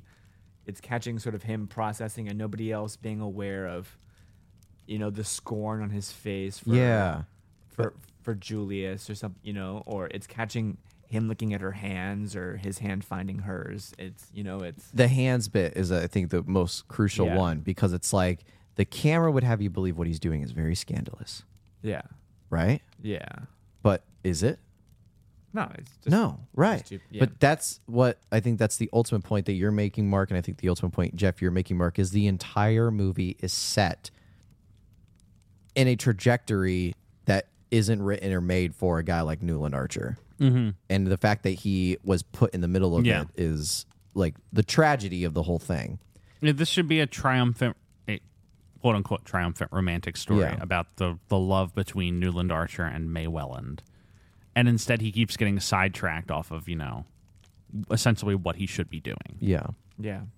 Do we want to talk about Winona a little bit, or just even like May's character, May's function? She's so fascinating. I think There's some- I think I can quickly summarize the next scene and get us to like talking Yeah. about Winona in yeah, proper. because when they shorten we're very close to when they Yeah. shorten the engagement and they start speed running things to get Yeah, married. that's kind of where I want to get before we really delve into Winona, because they have this Vig van der Leyden party, where the Countess is welcomed back into high society, but she also meets Julius Beaufort, who keeps being described as like the cad of New York. Like I like that. Like everyone's like, oh, old Julius, he's constantly a womanizer. Yes, Yeah. This fucking Kane. yeah, he doesn't even like. Hide he it. looks like a fucking schmuck, but and he starts essentially, courting the Countess. And Newland is so internally he's offended by the process that he put all this work into getting the Countess back in society, and now she's like being courted by Julius Beaufort. And he's offended for the wrong reasons according to the society. Yeah. He's offended because He feels slighted, but Yeah. also she's the thing he wants. but the society is also looking down upon him, which is going to show both Julius's trajectory for the different reason, which is you don't go after a woman who's married. Yeah. And Julius is married. No, he's Yeah, not. he is married. He's married to He's married already. But to but the that's woman I who thought he goes got and married. But that's a prepares very telling thing is that they're all right if you step outside of your marriage. You just have to keep the marriage. Yeah. Like you can have affairs, that's fine. But By you the end just of the movie, everybody is accepted in society Yeah. that Newland loves Right. Ellen. yeah. You can have affairs, you can have other loves, but you just need to. But it does go against the grain of society though when he does reach his downfall, because once Julius is, because there's something in the movie where like the economy crashes his lifestyle and all that stuff, and they talk about like they make jokes about like, oh, like one day in 20 years I'm probably going to meet a bastard of Julius or whatever. Like it all comes back essentially. Is that everybody knew it's like, well, he's going to reap what he sows, and look where there he is, he's Yeah. reaping what he sowed. Like so like that's what society would be like offended for Julius, but Newland doesn't see it that way Yeah. whatsoever. He's looking in a completely different direction of why he's offended by that. Yeah. What do you guys think Ellen thinks of Julius Beaufort? I think she thinks of him as a pig. Yeah. I think she kind of just looks at him the same way she looks at her husband. Yeah. Which is like, yeah, he's charming and he's nice, but he's just kind of a means to an end. Yeah. He's a fling. Yeah. Yeah. I'll deal with him. I'll put up with him, but I'm not getting locked down to anything. I want my Freedom. freedom. Yeah. I don't think she ever considers the house he tries to buy for her, or tries to set Yeah. her up with, the one that's on the market. I don't think. Yeah. These things are just not I relevant also to her. wonder if because she's so ostracized, he's just somebody who can protect her. who is coming around and protecting her and sort of like keeping her in. Yeah. She knows how to circle. use the It's- trappings of society to Yeah. protect herself. Yeah. Yes, that's good. But The- it's because of his because Newland feels kind of slighted. This is when he kind of prematurely announces their engagement. well, what happens a little bit I just want to quickly. I can knock these points out Yeah. very quickly. Where he has a conversation with, I think it's May's father or somebody else, where he's like, "You need to take on Oledska's divorce case." Yeah. Like, oh, are you sure? Like, I'm engaged to her cousin. Like, you think somebody else should handle that? It's like, no, they specifically requested you to be the one to handle it. And here's what you need to do: you need to convince her not to get a divorce. Yeah. It's like, well, why not? It's like it would pose a lot of. This is where we get the more details about, the rumors of the secretary, things like that. It's like it would bring about a lot of things, and you're going to be married to that family. Mm-hmm. So it's in your best interest, it's in May's best interest, and it's in Ellen's best interest that you convince her not to do the divorce, which is what gets them their first like one-on-one alone conversation. Yeah. Because he shows up, and this is where we're getting the first little peeks that Beaufort is trying to like weasel his way in there a little bit. He sees the cane, and he shows up at one point. But yeah, they have that conversation about like, hey, so I'm being asked to talk to you about the divorce case. Like, oh, you're taking it on? Oh, that's great. That's awesome. It's like, yeah, I don't think you should do it. and and she's like, oh, why? It's like, just because like there's gonna be a lot of things come out, whether they're founded or unfounded. The society we live in, like, he's very candid about this to Ellen. He says, the society we live in, like, it's gonna look worse on you than it's gonna look on him. That's just the world we live in right now. And if not for yourself, do it for May and May's family, because that's who it'll also affect. And so she takes that in, and she's like, okay, yeah, all right, that makes sense to me. Yeah. And so we go from there to, I think, what you were alluding to, Jeff, plot-wise, which is, I think, like, him and Ellen have more and more one-on-one time after that.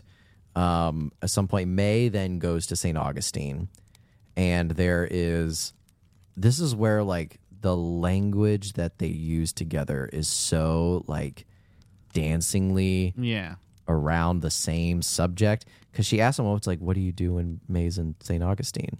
It's like, I work. Yeah. Like, it's a marriage of convenience. Yeah. Yeah. And, like, you do get the impression that Winona does actually love Newland. But she kind of just loves him for, like, I'm trying to think of the word. Well, I get the impression, too, that Newland's whole thing is he wants what he can't have. Yeah. And I think, I don't know if it's in the text, in the book, or in the movie, but I get the impression that Richard E. Grant and May were either involved, or he was pursuing her, and he became infatuated with her in some way. And they had through his charm, he quickly won her over, and they got engaged very quickly. Well, it's arranged. It's arranged, but, It's arranged, but not arranged. That's the whole point of the line of the movie where he says, like, well, don't you know that we don't believe in arranged marriages in our country? And he's saying that, and Daniel Day-Lewis could almost have fucking winked at that line. Yeah. Like, he almost could have, like, done a little double take wink, because it's like, it's clearly an arranged marriage between him and May. Their whole goal is crossing bloodlines to secure wealth. Yes, and that's like the all passage it of is. wealth through generations. It's the family, combining. There's that line about, like, well, don't you guys think you should get to know each other before Yes. you actually get married? And that's You're coming from engaged, but, like, May's mom. yeah, you guys don't know each other yet. Right. You Yeah. want to expedite this thing, but, like, Right. And so talk. have a conversation. we're going to get more of the same beats of this, where, like, they come together and they dance around the subject of will they, won't they. And then when Newland starts to feel that emotional tug of, like, oh God, like, I might be falling I can't fight this feeling any longer. I like think that he thinks, kind of though, shit. too, that, like, if I just fucking marry May, Yeah. you know what I'm Yes, saying? it'll go away. Then this go will away. all go away. It will all go away because I won't be able to think about her. Yeah. I will be so tied down to this. Yeah, I will socially be that it would be locked It would be in. so fucking wrong, and this would ease my sorrow. But I think also secretly he knows, this will make it so much more intense. Yeah. This will make the hurt so much more intense. I want, He Yeah. wants to craves- feel something, even if it's pain. Yeah. Yeah. Because everybody else is so dead and empty, and he's just like. Yes. Everyone's He's a husk reading his in this poems. movie. He's reading his, he's just crying by the fire. Yeah. And he's crumpling these things up, and he's And to listen, as we're going through this movie, like this is a lot of like business happening in this movie. And it's a lot of the same scenes. Yeah, a lot of the same repetition. But with like different context. And yeah. more loaded and the every thing, time. I texted Stuart after I first watched this movie, because it's the first time I'd seen this movie. Mark, you'd seen it before. Yeah. But I texted Stuart and I said, hey, so the thing about the Age of Innocence is that you basically spend 90% of the movie being like, this is like lovely and sumptuous and great, but I don't like what are we kind of doing here? Like what is like what's the end goal of all this? Yeah. And then the last 15 minutes of this movie, which we will get to, recontextualize the whole thing as like the hollowness of the movie is intentional. Yes. It's part of the gumbo. Yeah. But I think it's so. Yeah. I don't think it's hollow at all. I Like, think even the first 90. I think it's. I think Newland is not hollow, but I think the movie itself is kind of very hollow in its construction. all these people look like they're about to explode. Yes. I think you know Yeah. they're all like Yeah. they're all holding in so much. Yeah. And other people in society who are Yeah. so angry that how dare you Yeah. feel the things that I don't let myself express. Yeah. And there's that sort of resentment and anger Yeah. with But each the other. people, they all have that stuff. because everybody feels Yeah. these same things, but it's about who has it under control Yeah. and who doesn't. All these people have this stuff, and they have it bottled inside Yeah. of themselves, which means the movie itself is hollow to me. Yeah. Like none of that stuff, none of that emotion is being allowed to be displayed in like a textual way. It's all subtext. And so the movie itself kind of progresses as this like hollow, like husks walking through the day by day until finally like one of them just fucking explodes. I don't think they're about to explode. I think Yeah. they're literally about to shrivel up and die. Yeah. Yes. It's like they're similarly. so soulless. It's like, have you Yeah. ever, I mean, listen, we have this already Yeah. today where it's like you're doing an unfulfilling job and you feel like you wake up in the morning, you go home, you go to sleep, you wake Yeah. up, do the same thing, and you feel that emptiness in you Yeah. that one day you're just going to like Yeah. and just die. That's it. Plot point moment here that because I really want to get to something specific, but first I have to ask. So Mark, you mentioned like he's so enthralled with it that he thinks if he just gets married, it'll go away. And I think that brings us to where he literally flees to St. Augustine to go see May. Yeah. He flees to the south. Yeah, he flees to the south and he sees May. They have like, this wonderful connection, and May went on her is like, "Oh my god, like you're here." It's like, "I just wanted to see you," and he says, "I've been wanting to say something. I think we should just get married like right away, Yeah. like right now." It's You like, should expedite this. and so they have to go talk to the family, specifically Mrs. Mingus. Well, before they go and talk to anyone, this is when Winona kind of kicks it into high gear. And I think we should talk about Winona. Let's talk about Winona. Let's do it. Because for the first half of this movie, she is just kind of portrayed as like a cute, like she's Clueless. She's kind of just clueless. Clueless. She's kind of just going through the motions of this society, and she's happy to do it. But it's the last 30 fucking minutes. But it's this sequence where you start to realize, is Winona maybe secretly the smartest character in the movie? Yeah. Oh. Yeah.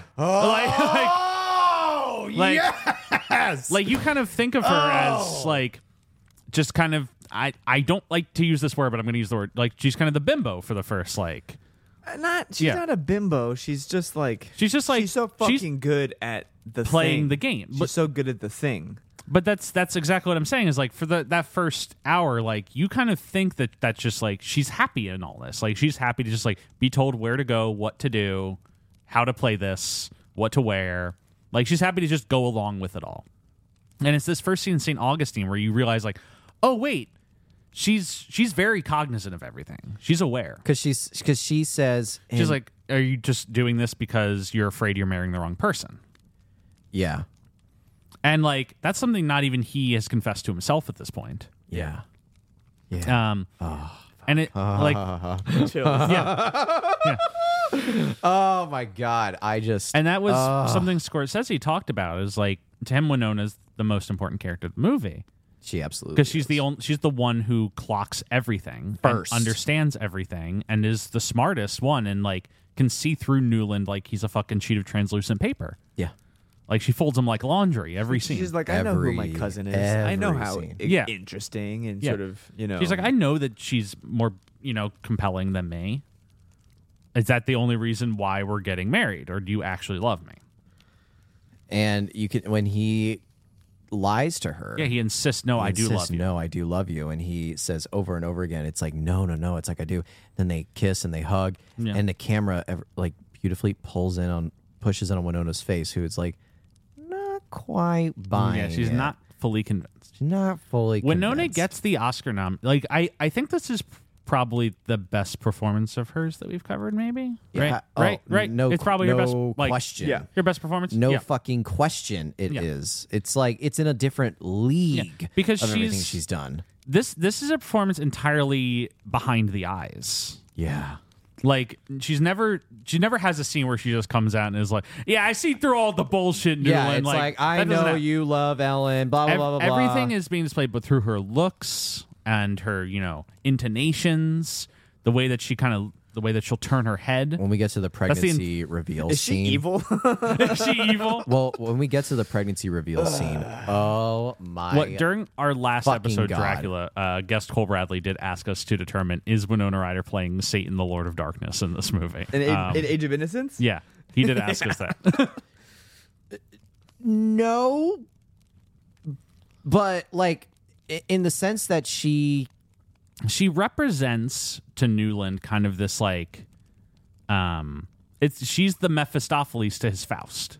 If we want to bring back the opera allegory, I would almost say that she's the temptation, kind of trying to lure him into being trapped in hell. I would also say, in my personal interpretation, maybe wrong, maybe incorrect. You guys can There's no disagree. incorrect personal interpretation. She is just as much of a victim in this preordained societal script as he is, but she's just accepted it. Yeah, she's accepted and happy to play it. Yeah. I think she's like a secret orchestrator of it all. Mm-hmm. I also think she's doing the best job she can to like keep it pre-written the way it is. Mm-hmm. Where it's like she said when the going gets tough, she gets going. Yeah, and whenever something starts to divvy away from the pre-written script that she's been writing on, she knows how to ever so slightly like caress it so it fixes itself. Yeah. Like he doesn't leave for Japan. She gets pregnant. Yeah, she wants to trap him. I don't know. I don't see her character that way, but maybe I'm wrong. Maybe she is. I don't think she's like intentionally evil. Mark, I feel like let's hear what you got to say about this, about the Winona. Help like us, if we're help just us. talking about like people, Yeah. if we strip all the rules and bullshit Yeah. away, it's like she's the one person who's aware. Yeah, of everything. She understands Ellen and Newland's thing more than they do. Yes. And she's the one person who could orchestrate that whole thing to fall in line with each other. Yeah. She knows she doesn't love Newland, and Yeah. the Newland doesn't love her. So what other than sort of like her responsibility to society is holding her to this? And she's the one thing keeping them essentially away. Yeah. She's not willing to help him make the hard choice if she cared about him. Yeah. So it's, everybody in this movie is selfish in a way, Yeah. but She's maybe the most. she's the one with any sort of, and he also could just, decide to break the rules, and he, I think is too bent on torturing himself to do that. But I also think she clocks that, and she clocks that it's destroying him, and she'd rather just have him bottle it up and keep it inside for her. The biggest part of this movie that fascinates me is like the 26 years between when they do have their baby and she passes away. Yeah.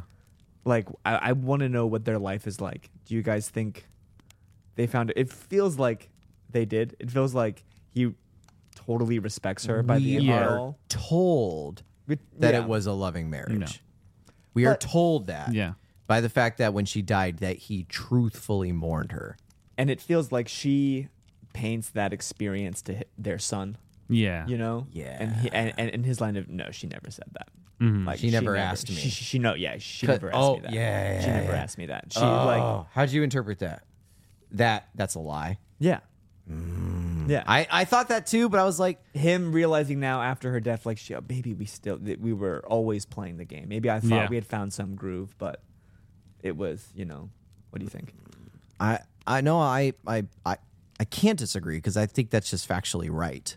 Yeah. I think that's just if you take the text of what's written and what's the actor's name who plays the oldest son? The one who dies in the Dead Poets Society. You think I don't fucking know? It's the dead one. It's the dead what one. his name is. Fuck, what's his name? God damn it. He's also in House as Wilson. Is it Robert Sean Leonard? Robert Sean Leonard. Robert Sean Leonard, who says, like, don't think I don't know the sacrifices you've made to this family. He's like, what do you mean? Like, well, Mom told me about you and Aunt Helen, that you had to give up the thing. Like, when she asked what you wanted, you gave up the thing you gave the thing you wanted the most for her. For her. And his only response is, she didn't ask me. Yeah, she never asked. She just she literally got pregnant and pressured me into it. Yeah. Well, then it's the only way to interpret it, though. I know, but how else do you interpret it? Well, is she painting him to be a hero for their son? Yes. She knows he deserves that. Yes. And he had to go through that alone. Yeah. So he knows. Now, if like, I think she thinks he's a great man for doing what he did. Yeah. But even though she did have to kind of like put the pressure on a little bit with like the marriage, the pregnancy, the kids, all that stuff. Do you think he thinks it would have been easier if she'd asked him? Is that what his sort of like, if she had just asked me? Well, instead of me having to internalize and fight with myself over it? Not a relevant thing to introduce into this, but she kind of did fucking ask him at St. Augustine, Florida. Like, she did say, like, are you just wanting to expedite this marriage because you love somebody else? Like, that's the moment. Now, I know that's not relevant because we're talking about later when he keeps wanting to tell her. Well, then does he lie to their son? No, I'm saying, no, like, he doesn't lie to their son, in the first drawing room scene, when he says, I have something to tell you, and then the maid comes in and says, Aunt had the stroke. That's attempt number 1. Right? Yes. Attempt number 2 is when she tells him she's pregnant. Yeah. So that's what we're talking about. Now, the question you're posing is if that had actually been the conversation that it ended with, whether, hey, I'm pregnant, or hey, I'm not pregnant, but, you have something to tell me. And they, like, if that scene, instead of the way it pans out, turned into this whole grand scene of, like, I have something to tell you. I'm actually in love with your cousin Ellen. I think you and I aren't right together, blah, blah, blah, blah, all that stuff. I know we're married, blah, blah, blah. I know all this things going on, but this is what I'm going through right now. And she just said, like, well, do you want to be with Ellen? Yeah. Or me? If that's how that scene had went, I think he still would have said no and gone with Meg. No, I think the end of the movie, like... Because he's so hell-bent on torturing himself. Yeah, do we want to get to the very end real quick? Let's talk about it. Do we want to speed run? I can just speed run the next, like, 30 We minutes. shouldn't speed run. Well, we shouldn't speed run. We haven't even talked about their kiss, the first one. Yeah. We haven't talked about the carriage. Let's not speed run. Let's get into it. This was going to be a long episode. Yeah. Let's okay. How long do you have to? Don't worry about it. Okay. Don't worry about it. Okay. Don't worry about it. Good. That's why I was getting ready to speed run, but don't worry about it.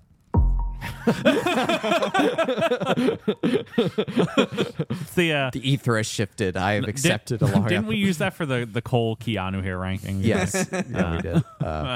So the reason way earlier I said there's a few plot points I want to talk about because I want to get to a specific moment. The specific moments when he goes to the cottage and she's there. Yeah. The first time. Yeah, because after he says to May that we should push our engagement up, he goes back to New York, and then kind of like swayed by, oh my God, what did I just do? He like rushes to find the Countess, Ellen, is just like, and finally professes his love to her. Yes. And they're getting ready to be like, all right, we're gonna finally commit to this, and then they get the telegram that says, our engagement got moved up. Our wedding's been moved up. Yep. It's going to be in 1 week or 1 month. He essentially like cucks himself. Undercuts his own goals there. And it's in the same... Is it the same conversation or is it the conversation after this? This is still before they've gotten married. Yeah. Where they get together and he says again, like, I want you. And she says, you told me to not accept the divorce, and this is wrong, all those things. And he is, like, in pain. At one point, he, like, bends himself over to, like, kiss her feet. Yeah. Camera work in this is...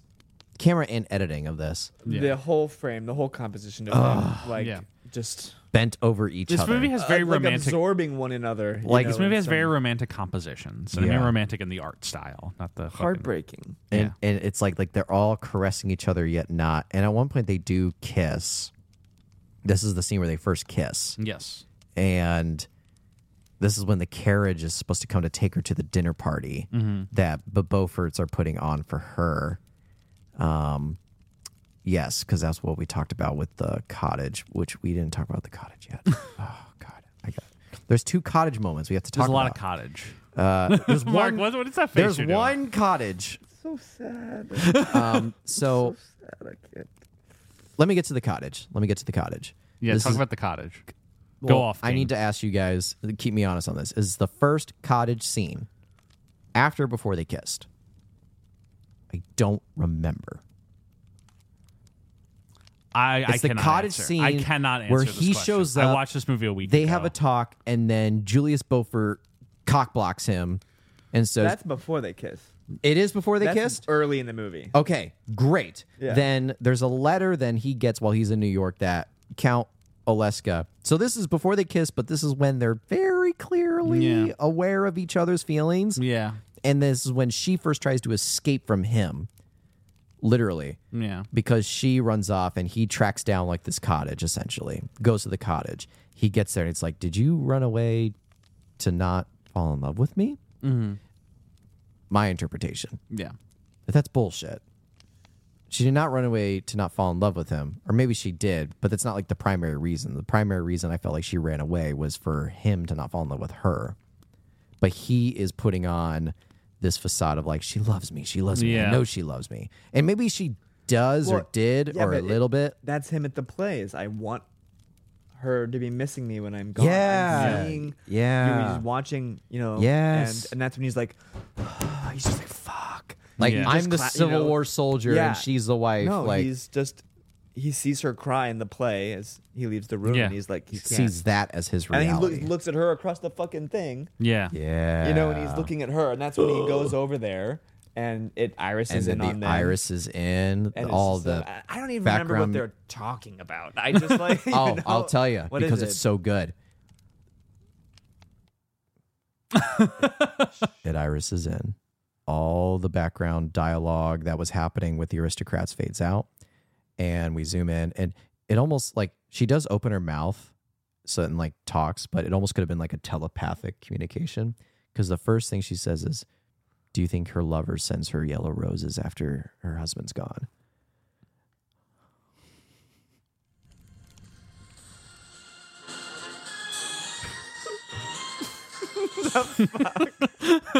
You just had to ruin that fucking. No, that's my Stuart hype. was- That's a hype song Stuart for Stuart. was fucking playing this like a with the hype song. guitar over here. That's a hype song for Stuart. That was a hype song. That a hype was song for that Stuart. was. Oh.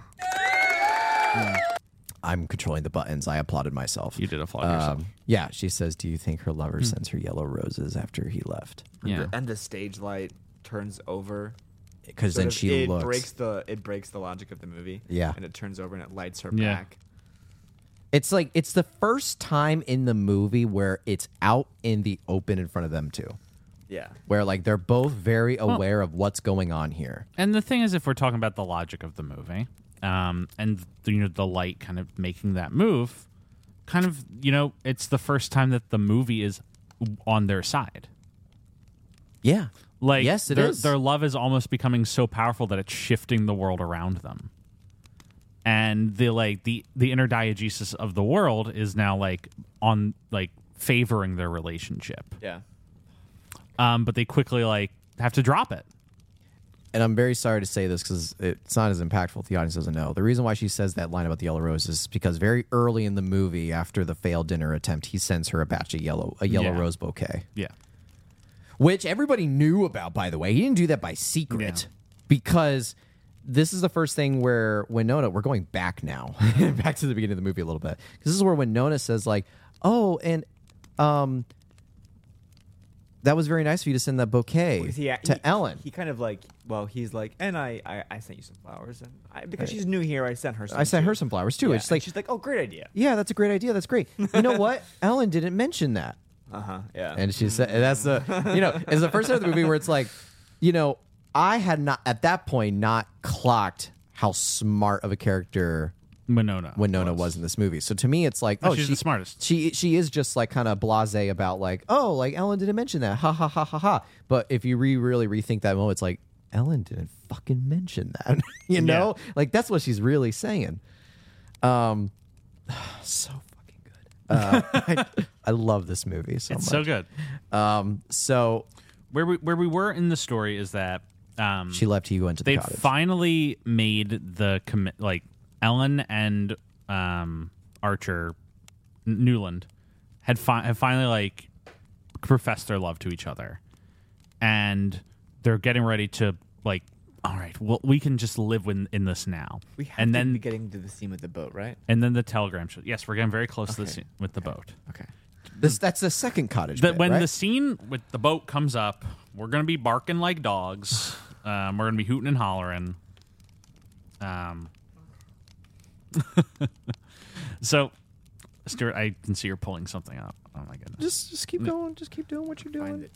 And so the telegram arrives, and Newland has essentially like cucked himself. Like he was foolish to head down to St. Augustine and get that commitment from May that she agreed with, and now he's locked into that marriage. And even though he finally has the Countess, he can't have her. And so we then there's a time jump at this point. The wedding and the honeymoon happen. They go to Europe, and Newland kind of just describes the various places they go in Europe. They go to France. They go to where else do they go in Europe? I forget. It's like France, a little bit in London, and all of them they're like we get essentially a dinner party in each country. Mm-hmm. Like they're essentially being welcomed into the worldwide high society. Yeah. The global society of, European nations. And the thing that I find so brilliant about what Scorsese does here is they all look the same. Yeah. Every country he goes to just looks like the dinner parties we've already been to in the U.S. It's all the same shit. It's all the same shit, Yeah. Just different and I'm sorry, Jeff, zone. you said this is right after they got married. Yes. Yeah. Okay. This is essentially it's almost essentially a montage. Yeah. But he does describe them having a nice honeymoon. Yeah. But there are moments where it's like there are some moments where it gets interrupted with the little jolts of like, what does he say when they're in the carriage? And he says something like, we should do something like this, and she kind of just like passively says, I don't know if we should be doing that. And then the narration goes in as they continue to stroll away silently, where the narration's like, and that was the first of many moments that Newland knew that this wasn't going to be the life he wanted. Something like that. I don't know. It was a very small little disagreement that didn't blow up into a fight whatsoever, but it was just kind of like a moment of like Winona being like, no, I'm going to say no to that. Yeah. And the narration just kind of fills in the gaps of his head. It's like, yeah, this was a mistake. Mm-hmm. This wasn't something I should have done. Are we in the second cottage at the lighthouse boat scene? Yes. Because she says they were going to go to a cottage, but then the cottage became unavailable. So then Countess Oleska recommended a cottage to the van der Luydens, who offered it to them, this beautiful cottage, and then it fades in, and it's the same fucking cottage that they were in earlier in the movie. So they pull up, and they see the Mrs. Mingetz is there, the grandmother. Yes. And she says, oh, well, it just so happens as you guys arrived, Ellen went down for a walk down the beach or whatever. Yes. It's like, oh, grandson, why don't you go This is the first time that Newland has seen her in probably several months. If not a year. Yeah. And so it's like, why don't you go and go and grab her? Did she come back to take care of her Grandmother. Yeah, Yes. yeah. Well, I'm trying to remember where she's back. not quite yet, because this is when the first incident where he tries to tell May and they're interrupted by the telegram that she got a stroke. Mm-hmm. So that hasn't happened yet. But, and I only say that because it's important-ish for the movie.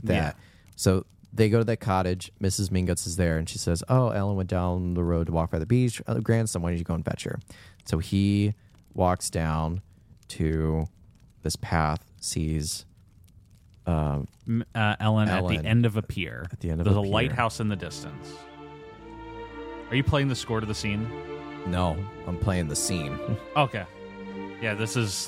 had heard her name often enough during the year and a half since they had last met. He was even familiar with the main incidents of her life.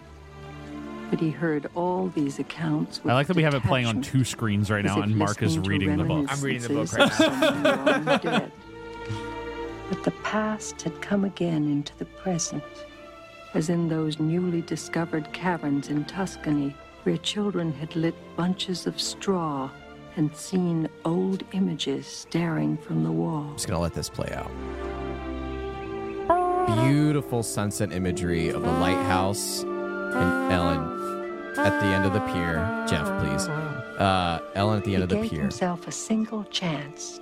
She must turn before the sailboat crosses the Lime Rock light. Then he would go to her. At this point, we're just seeing the He's like- boat slowly approaching the lighthouse. And But he's like, this is cosmic. Like, if Right. this is meant to be. this is meant to she'll be. turn around. She'll turn around. Wouldn't I, like, in the book, he's literally saying, like, if she was behind me, I would know it. I would know it. I would know it, and I would turn if she was right there. Yep. And if this is meant to be, Yep. she will sense that I'm behind her. Hammer on the Yes. fucking head of the she'll know nail, that I'm right Mark. there. This to him is the final chance. But what he doesn't know is that he's the one who fucking turns too quickly. Mm-hmm. Yep. Because she he will would've- always torture himself. Yeah. Mm-hmm. And she never turned around. He thinks he would turn for So- her, but he doesn't. And he's a bit let down, but then he turns back around to see if she does it again. And nope. Then he walks away. This is the best movie ever. Jeff, I'm telling you, go watch it again. Sit with it again. I'm gonna watch it it'll- again. We'll, stand watch it right now. Fucking watch- Want to throw it on again? So I mean, but we're gonna. There's then I think I said not the next scene or the 2 scenes after where it also contextualizes it more because then they meet up again, Yeah. and I think it's at another dinner party or I don't think it's the 2 of them alone. Well, I think that we missed. I do think that we got the timeline slightly incorrect. Is that I do believe that the stroke has already happened, and that's why Ellen is with Mrs. Mingott. Yeah. Right. Yeah, I think you're right. I think you're right. Because every time Newland gets close to telling May the truth, which she already knows, a telegram arrives with some nightmarish information. Yeah, that she had a stroke, and you're right. You're right. Yeah, and that's why Ellen is with Mrs. Mingott at this time. But she's back in New York. And the next scene with Ellen and Newland, I don't remember if they're alone or if it's at a dinner party because the line is said very passingly, where he said, "Why didn't you come fetch me by the pier?" Mm-hmm. And he said, "Oh, well, you're gonna think it's silly. I thought if you had turned around, I would come grab you." Yeah. And she said, "Oh, well, I knew you were there. I was waiting for you to Come to me. come to me." So They're it's both like, waiting for like this cosmic incidence when all it requires is them to just fucking Do talk it. to just to be honest with each other and open up like their emotions. But in this world of like locked cages around your heart, all you have to do is say one word of truth and But you could have love. But he's the one, and the ending. Yeah. The ending. yeah. You'll find so out then he's the one who doesn't believe. he, Not her. when we were going around the world to Paris and all those places, he does meet who's the actor's name that plays the secretary? Jonathan Pryce. Jonathan Pryce, in passing. And there's even a conversation in the carriage where that's what Winona shut him down on. He says, "What did you think about that gentleman who's Jonathan Pryce playing?" It's like, "What do you think?" Oh, I didn't really talk to him that much. Like, I would love to have him over for dinner at some point. It's like, oh, he seemed kind of common. It's like, common? What does that even mean? That's what the narration says, and that's when he knew the marriage was doomed. Like, that's like literally what the narration kind of says already. And then he sees him again in New York, and because it's when he wants to go with Madame Oleska or Countess Oleska somewhere, and she has to go to her hotel to get something, and he's waiting on her, and out comes Jonathan Pryce, Yeah. who they clock each other but don't say anything, and then Ellen comes out. Anyway, I don't remember what happens between. The next thing I'll just mention is then he sees Jonathan Pryce again, Yeah. and they meet up, and they say, "Weren't you the gentleman I met in Paris?" Like, "Oh yeah, it was." And it's like, "Who are you?" It's like, "Actually, I was sent by the Count." And they're like, "Oh, are you the?" Oh. It's like, Are "I'm you the the secretary?" I'm the secretary, and that's when he says, "Listen, the Count is going to give Ellen another deal to come back. That's what's been happening throughout this movie is the Count's been like mailing her letters of different offers and bribes to get back. her to come back to Poland. Yeah. And some of them are some of them are like as thin because she even says it's like what would the deal include? It's like just to sit at his table every once in a while. Yeah. Mm-hmm. Like literally she can have whatever affairs she wants as long as she's there. And so then he was like, fuck, that sounds great. Yeah, right. And so then he says like, it's important that you convince her not to go back to him. Like he was really awful to her. And he's like, well, she's going to Boston right now. Or no, this is when she's already in Boston. So, or I'm lost. Help. Lifeline. Lifeline here. Where am I? I mean, the Countess, she's gonna go back to Europe, right? Yeah. Eventually we reach that moment. Yeah. It's the moment where she and Newland have their, their and what do you call it? Like a rendezvous. Yeah. And they're finally getting ready to consummate their relationship and like be honest with each other after the 17 times they have declined to do so before. And she pulls away from him at the last minute and says that she wants to return to Europe. Yeah. And he's... Well, it's not her that tells him. It's Winona. Because that's the key thread of it all, is every new revelation in this movie about Ellen's personal life, he doesn't get from Ellen personally. It's Winona who tells him about it. That she's returning to Europe. Yeah, and it's like, when did you find this out? Oh, about a week ago. Yeah. And it's like, what? And this is where this is like and you do find out that this is a Winona orchestration. Yeah. At the end of it, May has put this all together. And it's a Winona orchestration because the first half of Act 3 is a breakup. Yeah.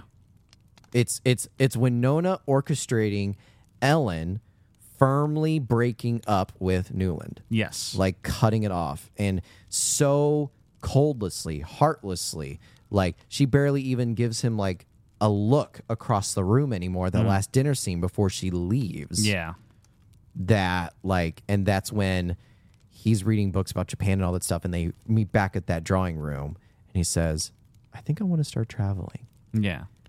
And of course, like we just got done with the fucking dinner scene where Madame Oleska's telling about, I'm going to go back to Europe, blah, blah, blah, might try traveling other places, and then cut like 5 minutes. They're Winona and Daniel Day-Lewis in the room alone. Newland's like, I think I want to travel. Yeah, and We're she's like, travel too. Well, you might have difficulty traveling because I'm prego my ego. The exact wording is, because it's so beautiful. He's saying like, where do you want to travel? Or she says, where do you think you travel to? It's like you talking like France or Italy? It's like, or maybe like India or Japan. It's like, oh, that's far. Yeah. It's like, that's really far away. He wants to see the world. He wants to escape high society. Yeah, and she. But if he goes and he travels, and he can go see Ellen. Yeah. He can go. get lost. That's somewhere. the undertone of the whole Well, thing. he doesn't only just have to go see Ellen. He can be Ellen. Yeah. He can leave the country where he lives and is married and have his own rendezvous and affairs. And loves. And they're both sitting, or he's standing by the fireplace. No, I think he's. And he's standing by the fireplace. She's sitting down, and she like slowly stands up and says, well, wherever you go, you have to take me with you. And then she kneels down right next to him and says, because I'm sure of something this morning. And you could almost see like Newland's soul leave his body. Like the gut in his heart just sink to his stomach. Yeah. You can see it happening of like, fuck. It's like, I talked to Ellen about it like 2 weeks ago or whatever. It's like, I thought you said you were just sure of it this morning. It's like, well, I wasn't sure when I talked to Ellen about it 2 weeks ago, but I'm sure of it now. Fuck. And then we get I feel like this is when Ellen comes and is. Well, we get the montage. Well, no, because there's another one of my favorite moments that's so heartbreaking is when it's the last time he sees Ellen before the end of the movie, where he's like, let me walk you to your home, carriage. walk you to your carriage. And May's mom is like, no, we have a carriage pulling up. Yeah, with your dad. So, and he walks, and May's mom walks her out, and I'm fucking screaming at my TV. I'm like, fucking look back. Like, turn back, look at him. You know what I'm saying? And you just watch her sit and look forward in the carriage as it pulls away. When May tells Newland in this revelation that, hey, the Countess has known for 2 weeks that I'm pregnant. Yeah. And that's why she was looking away from Newland, because she now doesn't want to destroy what she believes Newland has. And it's also alluded to in the movie that, like, not only does May know, and have known this whole time. Everybody knows. Yeah. Everybody knows. Like, the rumor has spread, and everybody is quietly aware of it. Hence why the parents are like, oh, no, we have a carriage. We can walk her to the carriage. And everybody just kind of, like, gives him glances and looks. Like, everybody knows about it. And from where he looked at Julius Beaufort in that way, he has kind of sunk to that level a little bit, where it's like everybody knows that Newland was the lover. Like, that's the thing that he sort of has to contend with. And then I think it's the montage. And then they had their child, their eldest son. And what are you going to say? So I want to read a little Scorsese excerpt, please, from this. It's from the Winona book, and it goes back to a scene a few ago where Newland is trying to find an excuse to go visit the Countess in Washington, and so he tells May that he's going to go to a Supreme Court case, and then gets stuck into this web of lies. The thing is, it says the aspect of May that intrigues Scorsese the most, and his favorite scene in the movie, he admits, is. And one of the reasons that I wanted to make the film is when Newland tells May that he has to travel to Washington to attend a Supreme Court hearing, but in reality intends to visit the Countess, who also lives in the capital. No sooner has he told his yarn that they learn the Countess is herself on her way back to New York, and that Newland is expected to collect her from the railroad station. I'm sorry, asks May, but how can you go pick up Ellen when you have to go to Washington this afternoon? Oh, that's been postponed. But May realizes immediately what's going on, that he just was looking for an excuse to go see her, and now that she's coming to New York anyway. This is Scorsese's favorite scene in the movie, and he says, they both know that he has lied, but neither of them actually admits it. It's perfect for capturing how the facade of respectability and deceit can remain thoroughly intact when maneuvered with diplomacy. It's also Winona's favorite scene in the movie, and apparently after they filmed it, Catherine Scorsese, Marty's mom, walked up to her and said, "You handled it like a lady. I would have beat the hell out of him." That's the button on that story I really wanted to get to. That's really good. And she's like, yeah, if some guy pulled that shit on me with this Countess, I would have beat the hell out of him. She's in the movie somewhere. She is in the movie. Yeah. Both of his parents are in the movie. This is the last time his dad's in a movie. Yeah, because his father dies before it was released. Then are we at the montage? Yes. In the story, we are at the montage. The future montage, where we don't leave the drawing room. Because all these important events in his life happen in the drawing room. Mm-hmm. Yeah. The camera just does a little spin. 360 rotation where it slowly fades in different moments. They have another kid. They have a daughter. It's this was the time when it was Ted, Bill, and Sarah or whatever. They have 3 kids. And it explains what they all go on to do. And they all have successful lives. They all have successful lives. And it says that Archer has been a dutiful, loving father and husband. Yeah. And after 26 years, May slowly succumbed to an illness and passed away. And I'm like, fuck yeah!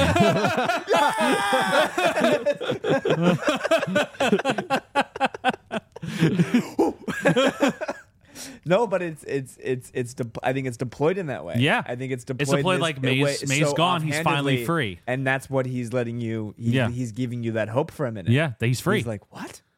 He can just like that? Yeah, of course. She died. And it's kind of this. I think this is a thing I think about a lot. This is kind of meta removed from the movie. Is the idea that the second you have, you're locked into a family and you have a kid, your life stops being about you. Your life is now about your kids and your next generation. And on a personal level, I think about that a lot whenever I'm even considering the possibility of having kids with them. I'm like, damn, that's just an immediate cutoff of your life, and that's now someone else's. Oh yeah. And the fact that Newland has that's what he gets immediately trapped into is this narration is never about him. No. It's never about what he does because he doesn't do anything of interest. It's also about how successful his kids are. And and how they all go on to live interesting lives that he that he never, had the courage or the ability to touch. And that he's just kind of trapped to being known as the father of them now. That's all he is. But May is dead. Ding dong. The Wicked Witch. Winona out of the movie. Yeah. And you know what would have been like the best song to play during this like intro or this What? like whole little sequence? Just do it. What is this? Oh. This would have been it's Beethoven's Seventh Sonata, second movement. Yeah. It's the infamous End of the World song that's in every single movie. Just like the whole like camera turning around, and it's like, because in my opinion, it's like This plays in X-Men Apocalypse when Apocalypse picks up all the nukes and sends them into orbit. That's what I know this from. this is also in the Nicolas Cage movie Knowing When the World Blows Yeah. Up from a Solar Flare, something that we are actually very close to doing right now. Hell Hey. Anyway, I just wanted to play that. Alex Proyas and Bryan Singer thought of it, but Martin Scorsese couldn't make that fucking connection. He doesn't do it. He doesn't do it. No, Coward. he does something better, I think. Yeah, he think does what he something. does He does the correct It's a thing, very- which is a very happy, again, against the grain of Newland's entire desire. He never, he didn't. This is played as a triumph. Like he's had a successful family and a successful life, and It's like the end of Titanic, And yeah. it's the montage of Rose. don't you know, don't bring up the end of Titanic. It's the no, but it Please, is. do, It's very please, similar, though. please, do not bring up the end of Titanic. Hi, Stuart. We're already about to talk about the end of the Age of Innocence. You cannot bring up the end of Titanic. The fucking second it cuts to the fucking interior of the boat, and James Horner starts spawning, and it CGIs into the past boat. And it goes in, and Victor Garber's fucking at the top of the rails, baby.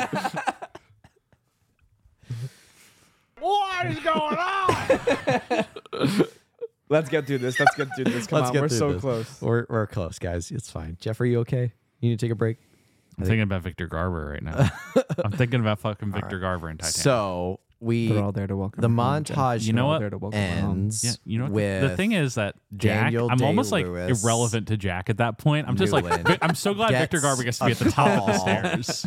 from his son. He gets a call from his son, and they put on old age makeup and all that stuff. Again, I mentioned this earlier in the podcast, but the shot starts with looking out the window, car driving by. We're in automobile, and I was like, "Fuck yeah!" He was accurate to the time period. And then it pans over, and we're in his office, and then the telephone rings. I'm like, "Telephones, yes!" Like we're finally at the telephone sector. Like we are at telephone technology. Fucking great. I love it. Amazing. Martin Scorsese, thank you. Picks up the phone, and it's his son, who will later know to be Robert Sean Leonard. For those who don't know, he plays Wilson in House. He's also the kid in Dead Poet Society that He's kills already himself. been in. Yeah, he's already been in Dead Poet Yeah. Society too. But when Robert Sean Leonard showed up, I was like, Robert Sean Leonard, a time period piece? Yeah, let's go. And he says, "Hey, Dad, like, this new client of mine wants me to go to Paris or whatever to, I don't know, some architecture thing." Come with me. And he's like, "Come with me. It'll be like our last father-son trip." He's like, "Oh, son, I don't know if I can do that. Blah blah blah blah. We should end the Civil War." But He's just like talking to his Abraham Lincoln he's voice. just like he's like Jeff, no, Jeff. You're doing it to yourself. I'm doing it to myself. You're doing it to I gotta yourself. watch it. please stop. I have to watch it right now. I'm gonna pause we're the taking a break. podcast. No, wait, no. I'm gonna pause. Yeah, I'm gonna pause. I don't want Can I to. just watch Jeff? Oh my god. I'm about to start weeping in the club right now. We're gonna talk about the Age of Innocence. Oh my god, this is in 60 FPS inexplicably. Yes, it is. Can you keep this in? No, this is absolutely gonna be struck copyright. Fucking look at him. He's so good.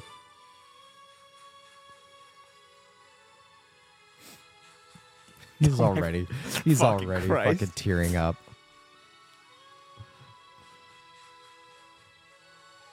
It's when they start clapping. Jeff is starting to weep. And Mark is starting to weep. Oh my god. It's okay, buddy. It's okay. It's okay.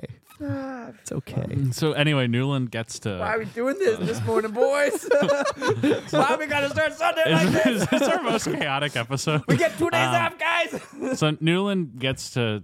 They're in Paris With his son, Robert Sean Leonard. Robert Sean Does he Leonard, go to Paris because he who kills himself in the Dead Is that when Poets. he has the line of like, I'm 57. I'm not that Yeah, old. I'll go. Or is that referring to something else? No, I think that's the right line. You Yeah. think I'm 57?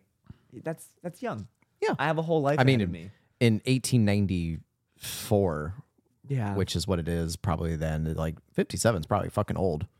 You know, people are still dying of syphilis and tuberculosis. It's true. It's true. Yeah. Tuberculosis. Fucking Winona went out on pneumonia. Come on.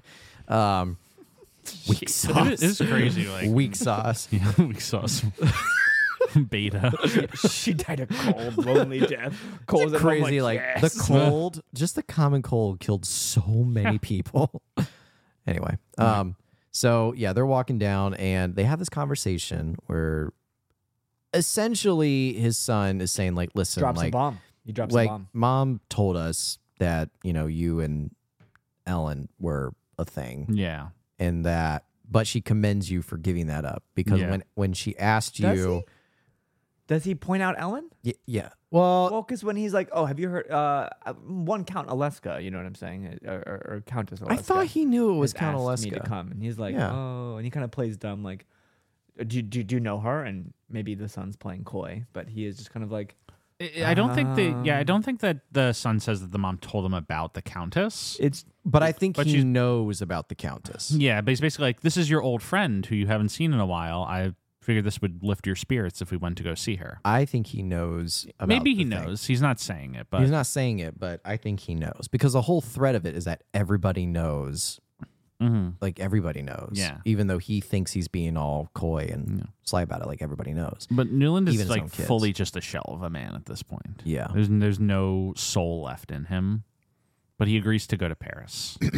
And they go to Paris. Yeah. And This is where I was saying, like, he was giving that line, like, you know, when mom asked you yeah. if you what you wanted to do, give up the thing you love the most, or stick with her and stick with us, that you gave it all up to be with us. Yeah. And he just responds with, she never asked. Yeah. Which I can't, you can't not interpret it any other way other than like, that fucking bitch. Like, you know, like, kinda. Like, I mean, I don't want to interpret it that way, but I feel like I have to. it does feel like she's The final cut. The final wound. yeah, but it does feel like she's trying to Lift she's him. trying to let her son know, like, your father is a very noble person, Yes. you know. And even though it does sting him, I feel like her intention there is like Good. we had the life we did because your dad didn't run away, Yeah. you know. Yeah.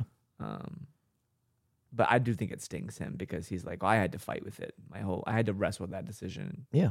My entire life. And if we had been able to have that open conversation, because she could not have asked him directly, I need you to give that up. Right. We never had the whole conversation about it. That's not allowed. It was not on the table. So then that's why he's like, she never asked me, because she couldn't have, maybe. Maybe. I don't know. But then they arrive to her place, and his son is like, all right, you going to come up? He's like, I think I'm just going to stay here for a while. And he's looking up at the window thing. And it's, again, he doesn't say it, and the narration doesn't say it, but we can all tell what he's doing. Can I read you the... Yes. Well, let's talk about this first, because this was something I wrestled with on this viewing, actually, which is when the light hits his face from the window, Yeah. and he thinks he sees her in there, but he doesn't. And the last time he'll ever see her was when she Went away in the carriage. Was looking away, is not looking at him in the carriage, and Marty does that flashing with the imagery back to the boat, Yeah. back to her staring off at the ocean.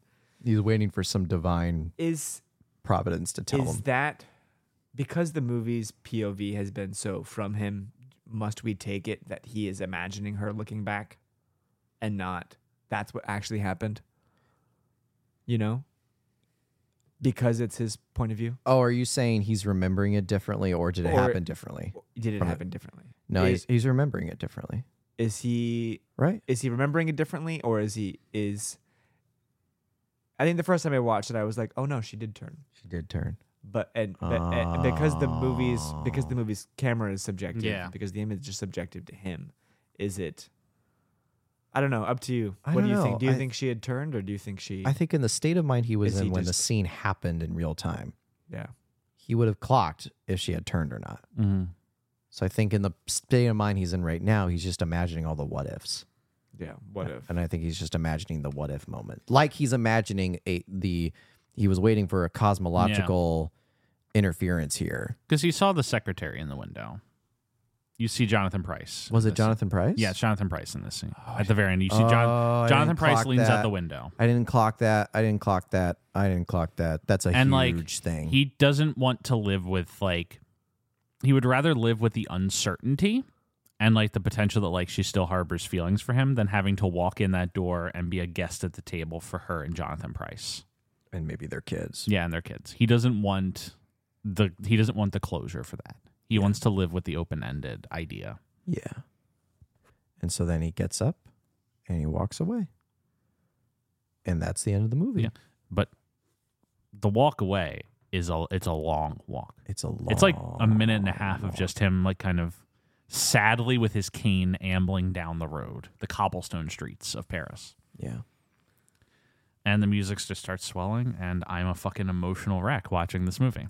I want to pull up the sad old man. Because I truly I like movies about sad old men, but also I truly as I said earlier, I'd spent the whole movie kind of what are we cooking with here? What's this all building to besides just this unrequited romance? And then the end of the movie just contextualized the entire theme of the movie to me of it's about, being trapped in this this state of mind in this cage and living an entire life never feeling like you had agency to do what you wanted, to have what you love. Can I read the last two? Yeah. Can I read it over this? Is that all right? Do you want to read it? You read a little bit better than I do. Okay. Then he tried to see the persons already in the room, for probably at that sociable hour there would be more than one, and among them a dark lady, pale and dark, who would look up quickly, half rise, and hold out a long thin hand with 3 rings on it. He thought she would be sitting in a sofa corner near the fire, with azaleas banked behind her on a table. It's more real to me here than if I went up, he suddenly heard himself say, and the fear lest that the last shadow of reality would lose its edge kept him rooted to his seat as the minutes succeeded each other. He sat for a long time on the bench in the thickening dusk, his eyes never turning from the balcony. At length the light shone through the windows, and a moment later a manservant came out on the balcony, drew up the awnings, and closed the shutters. At that, as if it had ever been the signal he waited for, Newland Archer got up slowly and walked away, back alone to his hotel. It's interesting that Scorsese changes the servant to. I don't think it's Jonathan Pryce. I'd never clocked it as him. It's Jonathan Pryce. 100%. It's 100% Jonathan Pryce. Okay. I also thought it was a servant. It's definitely Jonathan Pryce in the window. You have the DVD in the player. Let's pull it the fuck up. All right, keep talking while I pull it up. All right, so, but yeah, movie ends, and the credits go. It's a guy who would rather, Yeah, I think we've really said it. It's just he's a very emotional, lonely person. It's the uncertainty, because I don't know. It's does anyone when they're a teenager, or even when you're a kid, or even in your young adult life, you have a crush on somebody, and they're going to be at a social outing, and you're excited to be there, and you go there, and they show up with a partner. Oh yeah, fucking crushes you. Yeah. And I think that's what he would rather just live with the uncertainty that maybe she still has those feelings, rather than the certainty of. Do you have it pulled up? I'm pulling it up, but there's a movie that came out this year that, and I don't want to talk about it too much, but saying to what you're saying, the movie Past Lives. Which, Mark, I know you were a little colder on than I was. I was really into Past Lives. A very similar idea where it's about, what if you were to reconnect with the person you thought you were going to be married to when you were in 4th grade? That's the whole idea of the movie. Yeah. But it's well worth seeing if you... Yeah. All right. It's going to take a second for me to get this scene up. Oh, okay. I gotta go to time. We should have just come here and watch all together, shouldn't we? Maybe. I know. She never asked. What a beautiful name for a chapter. All right, guys, you're just gonna listen to it quiet. Yeah. The last 10 minutes. That's Well, all it's right. gonna take me a second to get to. No, we can just watch from here, Jeff. It's fine. Yeah, It's it's 15 minutes. It's okay. We can just watch. I think it's gonna. Jeff, this is so much fucking better than Yeah, my this TV. looks so Holy good. fuck. I I'm watched so this on my pissed right now. iMac, and I'm fucking I'm pissed. so pissed. Jeff has a much better TV. He has a really good TV. Yeah, I have a. This is just the Blu-ray, which is the craziest part. Yeah. It's not even a 4K. It just looks so good. It looks so good. Yeah. Probably fast forward it just a little more. And isn't that what you want one day? Just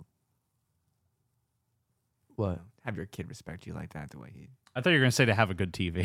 No, isn't that what you want one day? Just a good fucking LG. It's so important we get OLED. this right, though, because Mark and I both saw The Servant. You saw Jonathan Price. That means a very different thing. But Jeff's got this OLED here. Yeah, just got the OLED. We were not watching it on the OLED. The light gag. See, again, like this is like the divine intervention bit Oh, that my he was God. waiting for. Like, you know, it's like if she walks out of the... That's his fucking servant, Jeff. I swear. Jeff, but Jeff, isn't that Look. worse? Isn't it worse, Jeff, that it's not Jonathan Price? Yes, it is. I could have sworn it was Jonathan Price. Wow. All right. Well, I thought it was isn't- Jonathan Price. Isn't that more heartbreaking? That Yeah. anything, Anything- there's a there's- world of possibilities. anything could up be in there. there. But Anything he's could still be And he's not too gonna- afraid of what It could be just her. Oh, the light fading on his. Because if he face like saw Jonathan Price, then that at least answers something Yeah, for that him. gives him an answer. But there's no answer. that. Is this No answer. is this the best Movie ever? Martin Scorsese ending? That's a crazy thing to say. Fuck though. I don't know, Jeff. I don't know, Jeff. Oh my God. Just slowly walking away. So good. So good. All right. What if we just threw What if we talk about The Irishman, guys? We just threw that on. Just start a brand new. Well, fuck. I mean, Kills the Fucking. All right. Is up there now. That's His fucking endings, but that is the movie. Yeah, that is the movie. The Age of Innocence. Jeff, will you Yes. please take us away with Well, I do want to dive back into the Winona of it all real quick. Yeah. Because she's the one who kind of comes out of this movie, like yeah, with the most. she gets the nom. Yeah, because this movie, comes out October of 1993. It makes $68 million on a $34 million budget. That's like still a kind of crazy number for a movie like this to make. A movie like this would never make that much money nowadays. For my father. If you don't dedicate your movie to your father, what the fuck is wrong with you? Sorry. What the your fuck is dead wrong with father? you? Yeah. Jesus fucking Christ. I might dedicate my movies to my dad. Sorry. Okay, I'm going to dedicate my movies to other people's dads. It's like, this one's for Stu's dad. this one goes out to Don Elmore. And then the movie progresses For about like Don. fucking Atlantis or something. Yeah. I just went with Atlantis. I don't know. But this movie, it makes a respectable amount. It's Scorsese, so generally speaking, gets really good reviews because it's a good movie. Gets several Academy Award nominations. Misses out on Best Picture, but it gets Best Supporting Actress for Winona, Best Adapted Screenplay, Best Art Direction, Best Costume Design, and Best Score. It wins for costume design, obviously. Right. We didn't even talk about how impeccable the costume design is in this movie. This is an incredibly well-crafted movie. Yeah. But Winona's nomination, this is her first nomination. Mm-hmm. And I think it's kind of a crowning moment for her. It's an anointing of her, I mean, her screen presence. this performance is in a different league. Yeah, than what of we've been talking she's- about. What we've been talking about. But- Different even from Bram Stoker's Dracula. Yeah, but we talked about how after Mermaids and Night on Earth, she kind of had this moment of like, I want to be a respected adult actress. Yeah. And is like, I'm going to just do Bram Stoker's Dracula and Age of Innocence. Those are the next two movies she decides to do. And it's like, I want to just work with serious people, make serious movies. And I think this is a validation of her, career choice. Yeah. She's almost as smart as the character of May in planning her career. She's very calculated, very designed. She identified a lot with this character, and I think that shows in just how this bears fruit for her. It pays off. Yeah. Because she doesn't win the award, but she does get nominated. It's a first Academy Award for her. Yeah. Nomination wise. Yeah. And I think well deserved. It's nice to just because Travolta got his nomination very early, and then he had to have a comeback to get his second. Yeah. Fraser didn't get one until last year. Yeah. Winona makes a play for another one you'll talk about, but that one is taken away. Yeah. She doesn't get nominated for Girl Interrupted because Angelina. Well, she gets nominated once more. Yeah, which is for Little Women. For Little Women. She gets nominated for Little Women, and then she doesn't get nominated for Girl Interrupted because of the Angelina Jolie of it all. Yeah. And then she doesn't get nominated for The Crucible, which are the other two, the two movies where she ostensibly was in the conversation but didn't get the nomination. And who knows, maybe she'll win an award for Beetlejuice next year. Maybe. Which we will be talking about. The Age of Innocence, just we kind of had a cost $70 million adjusted for inflation. Adjusted for inflation? It was $34 million then. Inflation's crazy, man. Inflation's crazy, man. Fuck. It's fucking nuts. What's happening to our dollar? What's happening to our dollar, Jeff? What's happening to our dollar? The boss makes a dollar, I make a dime, am I right? So, what a good fucking movie. Yeah. Al Sinitis, if you're listening to this and you haven't seen Age of Innocence, Al, watch Age of Innocence. I'm sure Al has, right? Yeah, Al, Al, text me. Al, right movie. now, pull out your phone and text me if you've seen the Age of Innocence. We love you, Al. Shout out Al. Our fuck Big Red. Yeah. Oh shit. Stuart, you have anything else to add? I feel like we kind of hosed this movie down. We did, and I just say it. This is the most fun I've had being on an episode. Really? Yeah. Uh-huh. Oh. I mean, other than when Stuart walked out 4 times. For G.I. Joe Rise of Cobra? Those were all fun. No, this is in my top 5. It's my favorite movie we've talked about. It's going to be in my top 5. I love Blowout, but this was... Blowout's my top. Yeah, it's hard to beat Blowout for me. Blowout's one of my favorite movies. I get that, man. Yeah, I get same. that. I cried I in the respect theater when that. I watched it. Yeah, you Like, did cry in the theater. It was really that. cute. Yeah.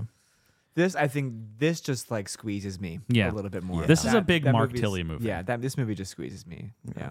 I watch him. I said this to Stuart when he walked in, but I knew this would be a Mark movie. And then because it's just so emotionally wrenching and all about these unrequited spoken things. Yeah. Feels very Mark. Is it the first time other than Blowout we've all been on the same page? I think so. Yeah. Because we were definitely not on the same page for Ladder 49. Basic, I feel like we were all on the same page of all right. The fuck is it? Yeah. I can't remember what the fuck we said for Savages. I don't remember recording Savages. I was still watching that movie as we were recording the podcast. I had it on my phone. I was finishing. Yeah, I remember this. Monkey Bone, we were kind of iffy. Yeah. G.I. Joe Rise of Cobra, it was just, I don't think there was anything. It was the cold. We all agreed that Batgirl was one of the great American expeditions. Yeah, huge box office hit. Yeah, huge box office hit. Won Fraser his second Academy Award. He's just nominated. We're hoping he wins. Did we win him an award for that? He got nominated. Well, as we all know, he was nominated in the 2024 Oscars for Best Supporting Actor for Batgirl. But we're waiting to see how this pans out. Yeah. We all agreed on this movie, and I think that fostered strong conversation. And so it was Mark, do you have anything else to say about The Age of Innocence? Anything you want to add?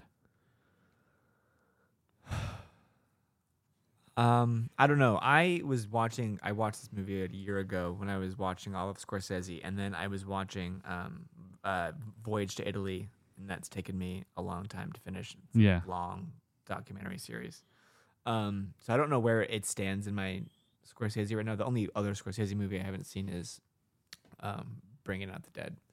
So I don't know. I think this movie I would just encourage people who haven't dug really into sort of some of the earlier movies in his filmography and some the less well-known Scorsese's. Yeah, this is a huge one, obviously, but for as being as sort of to call back for being as Titanic as he is, you know, I think he still has so much to discover. There's so much still more to learn about him and his sort of. His filmography is massive. It's colossal. Yeah, it's the monstrous work. Can't say anything new about him, but it's hard to. Just there's always space to keep digging with him, I think. I gotta really delve through all the Scorseses in the new year. Yeah. That's gonna be my summer project. Stu, what are your last thoughts, bro? I don't think I really have any. We've really hosed the movie down. It's in my top 5. Just a really nice comfort movie, like even though it's not very comfortable. But I mean, just the vibes alone, you just feel like you can cozy up in a nice warm blanket and, I don't know, watch Daniel Day-Lewis ruin his life. Every moment, every frame is so rich. Yeah. You know? Yeah. You could just sit with it. And I guess on a broader scope, it's fun to have like just almost back to back bangers for Winona. Mm-hmm. Love that. Like it's been like we've yet to have like we haven't really had a major droll yet of an it's episode. Coming, I feel like it's right? coming, but well, we have a decent bit to go. The 90s are hers though, right? Like the 90s. Here's the 90s run. After this, we have the House of the Spirits next week. We'll be joined by a very fun guest who's already watched the movie a week and a half in advance. She has told me to watch it. I will be watching it. I've heard crazy things. Then we have Reality Bites. Cool. Then we have Little Women. Great. Then How to Make an American Quilt. Don't know what that is. Then Boys. Okay. Then Looking for Richard. The Crew. Do you know what Looking for Richard is? No, what is that? Stuart, I need you to not look up what Looking for Richard is until you watch the movie. okay. Easy. Stuart, I am begging and pleading for you not to Google. The audience at done home, and done. Mark, you should absolutely look up what Looking for Richard is right now. I need you to look it up. I'll watch it. Yeah. Then after Looking for Richard, it's The Crucible, Alien Resurrection, Celebrity, Girl Interrupted, Autumn in New York, and that's her 90s. Incredible run. Yeah. Just perfect run. Mark, are you reading what Looking for Richard is? No, but the first thing I Googled it was like Looking for Richard spoilers. I was like, what? I was like, okay. All right, well, Jeff. this looks crazy. He's gotta go, I think, huh? Yeah. Okay. All right. Let's take us home. All right. Well, we would like to thank you all so much for listening. We hope you enjoyed this episode of Easy Riders, presented by Travolting, covering the Age of Innocence. Next week, we'll be covering the House of the Spirits. Hope you'll tune in for that one. As a reminder, we are available on Spotify, Apple Podcasts, Google Podcasts, and YouTube. Please rate, review, and subscribe on whatever platform you're listening on. It actually is marketable help if you do all those things, so we really do appreciate it. Pop into our Reddit, r/Travolting. Find us on Twitter, Instagram, Blue Sky Threads at TravoltingPod. TravoltingPodcast@gmail.com if you have anything fun to say. Find me on Twitter at Jeff W. Sweeney. Anything you guys want to plug? Good. All right. He's just gonna walk away right now. And then special thanks, as always, to Rebecca Johnson for our graphic design and Michael Van Bodegum Smith for the theme music that's now taking you out. Have a great week, folks.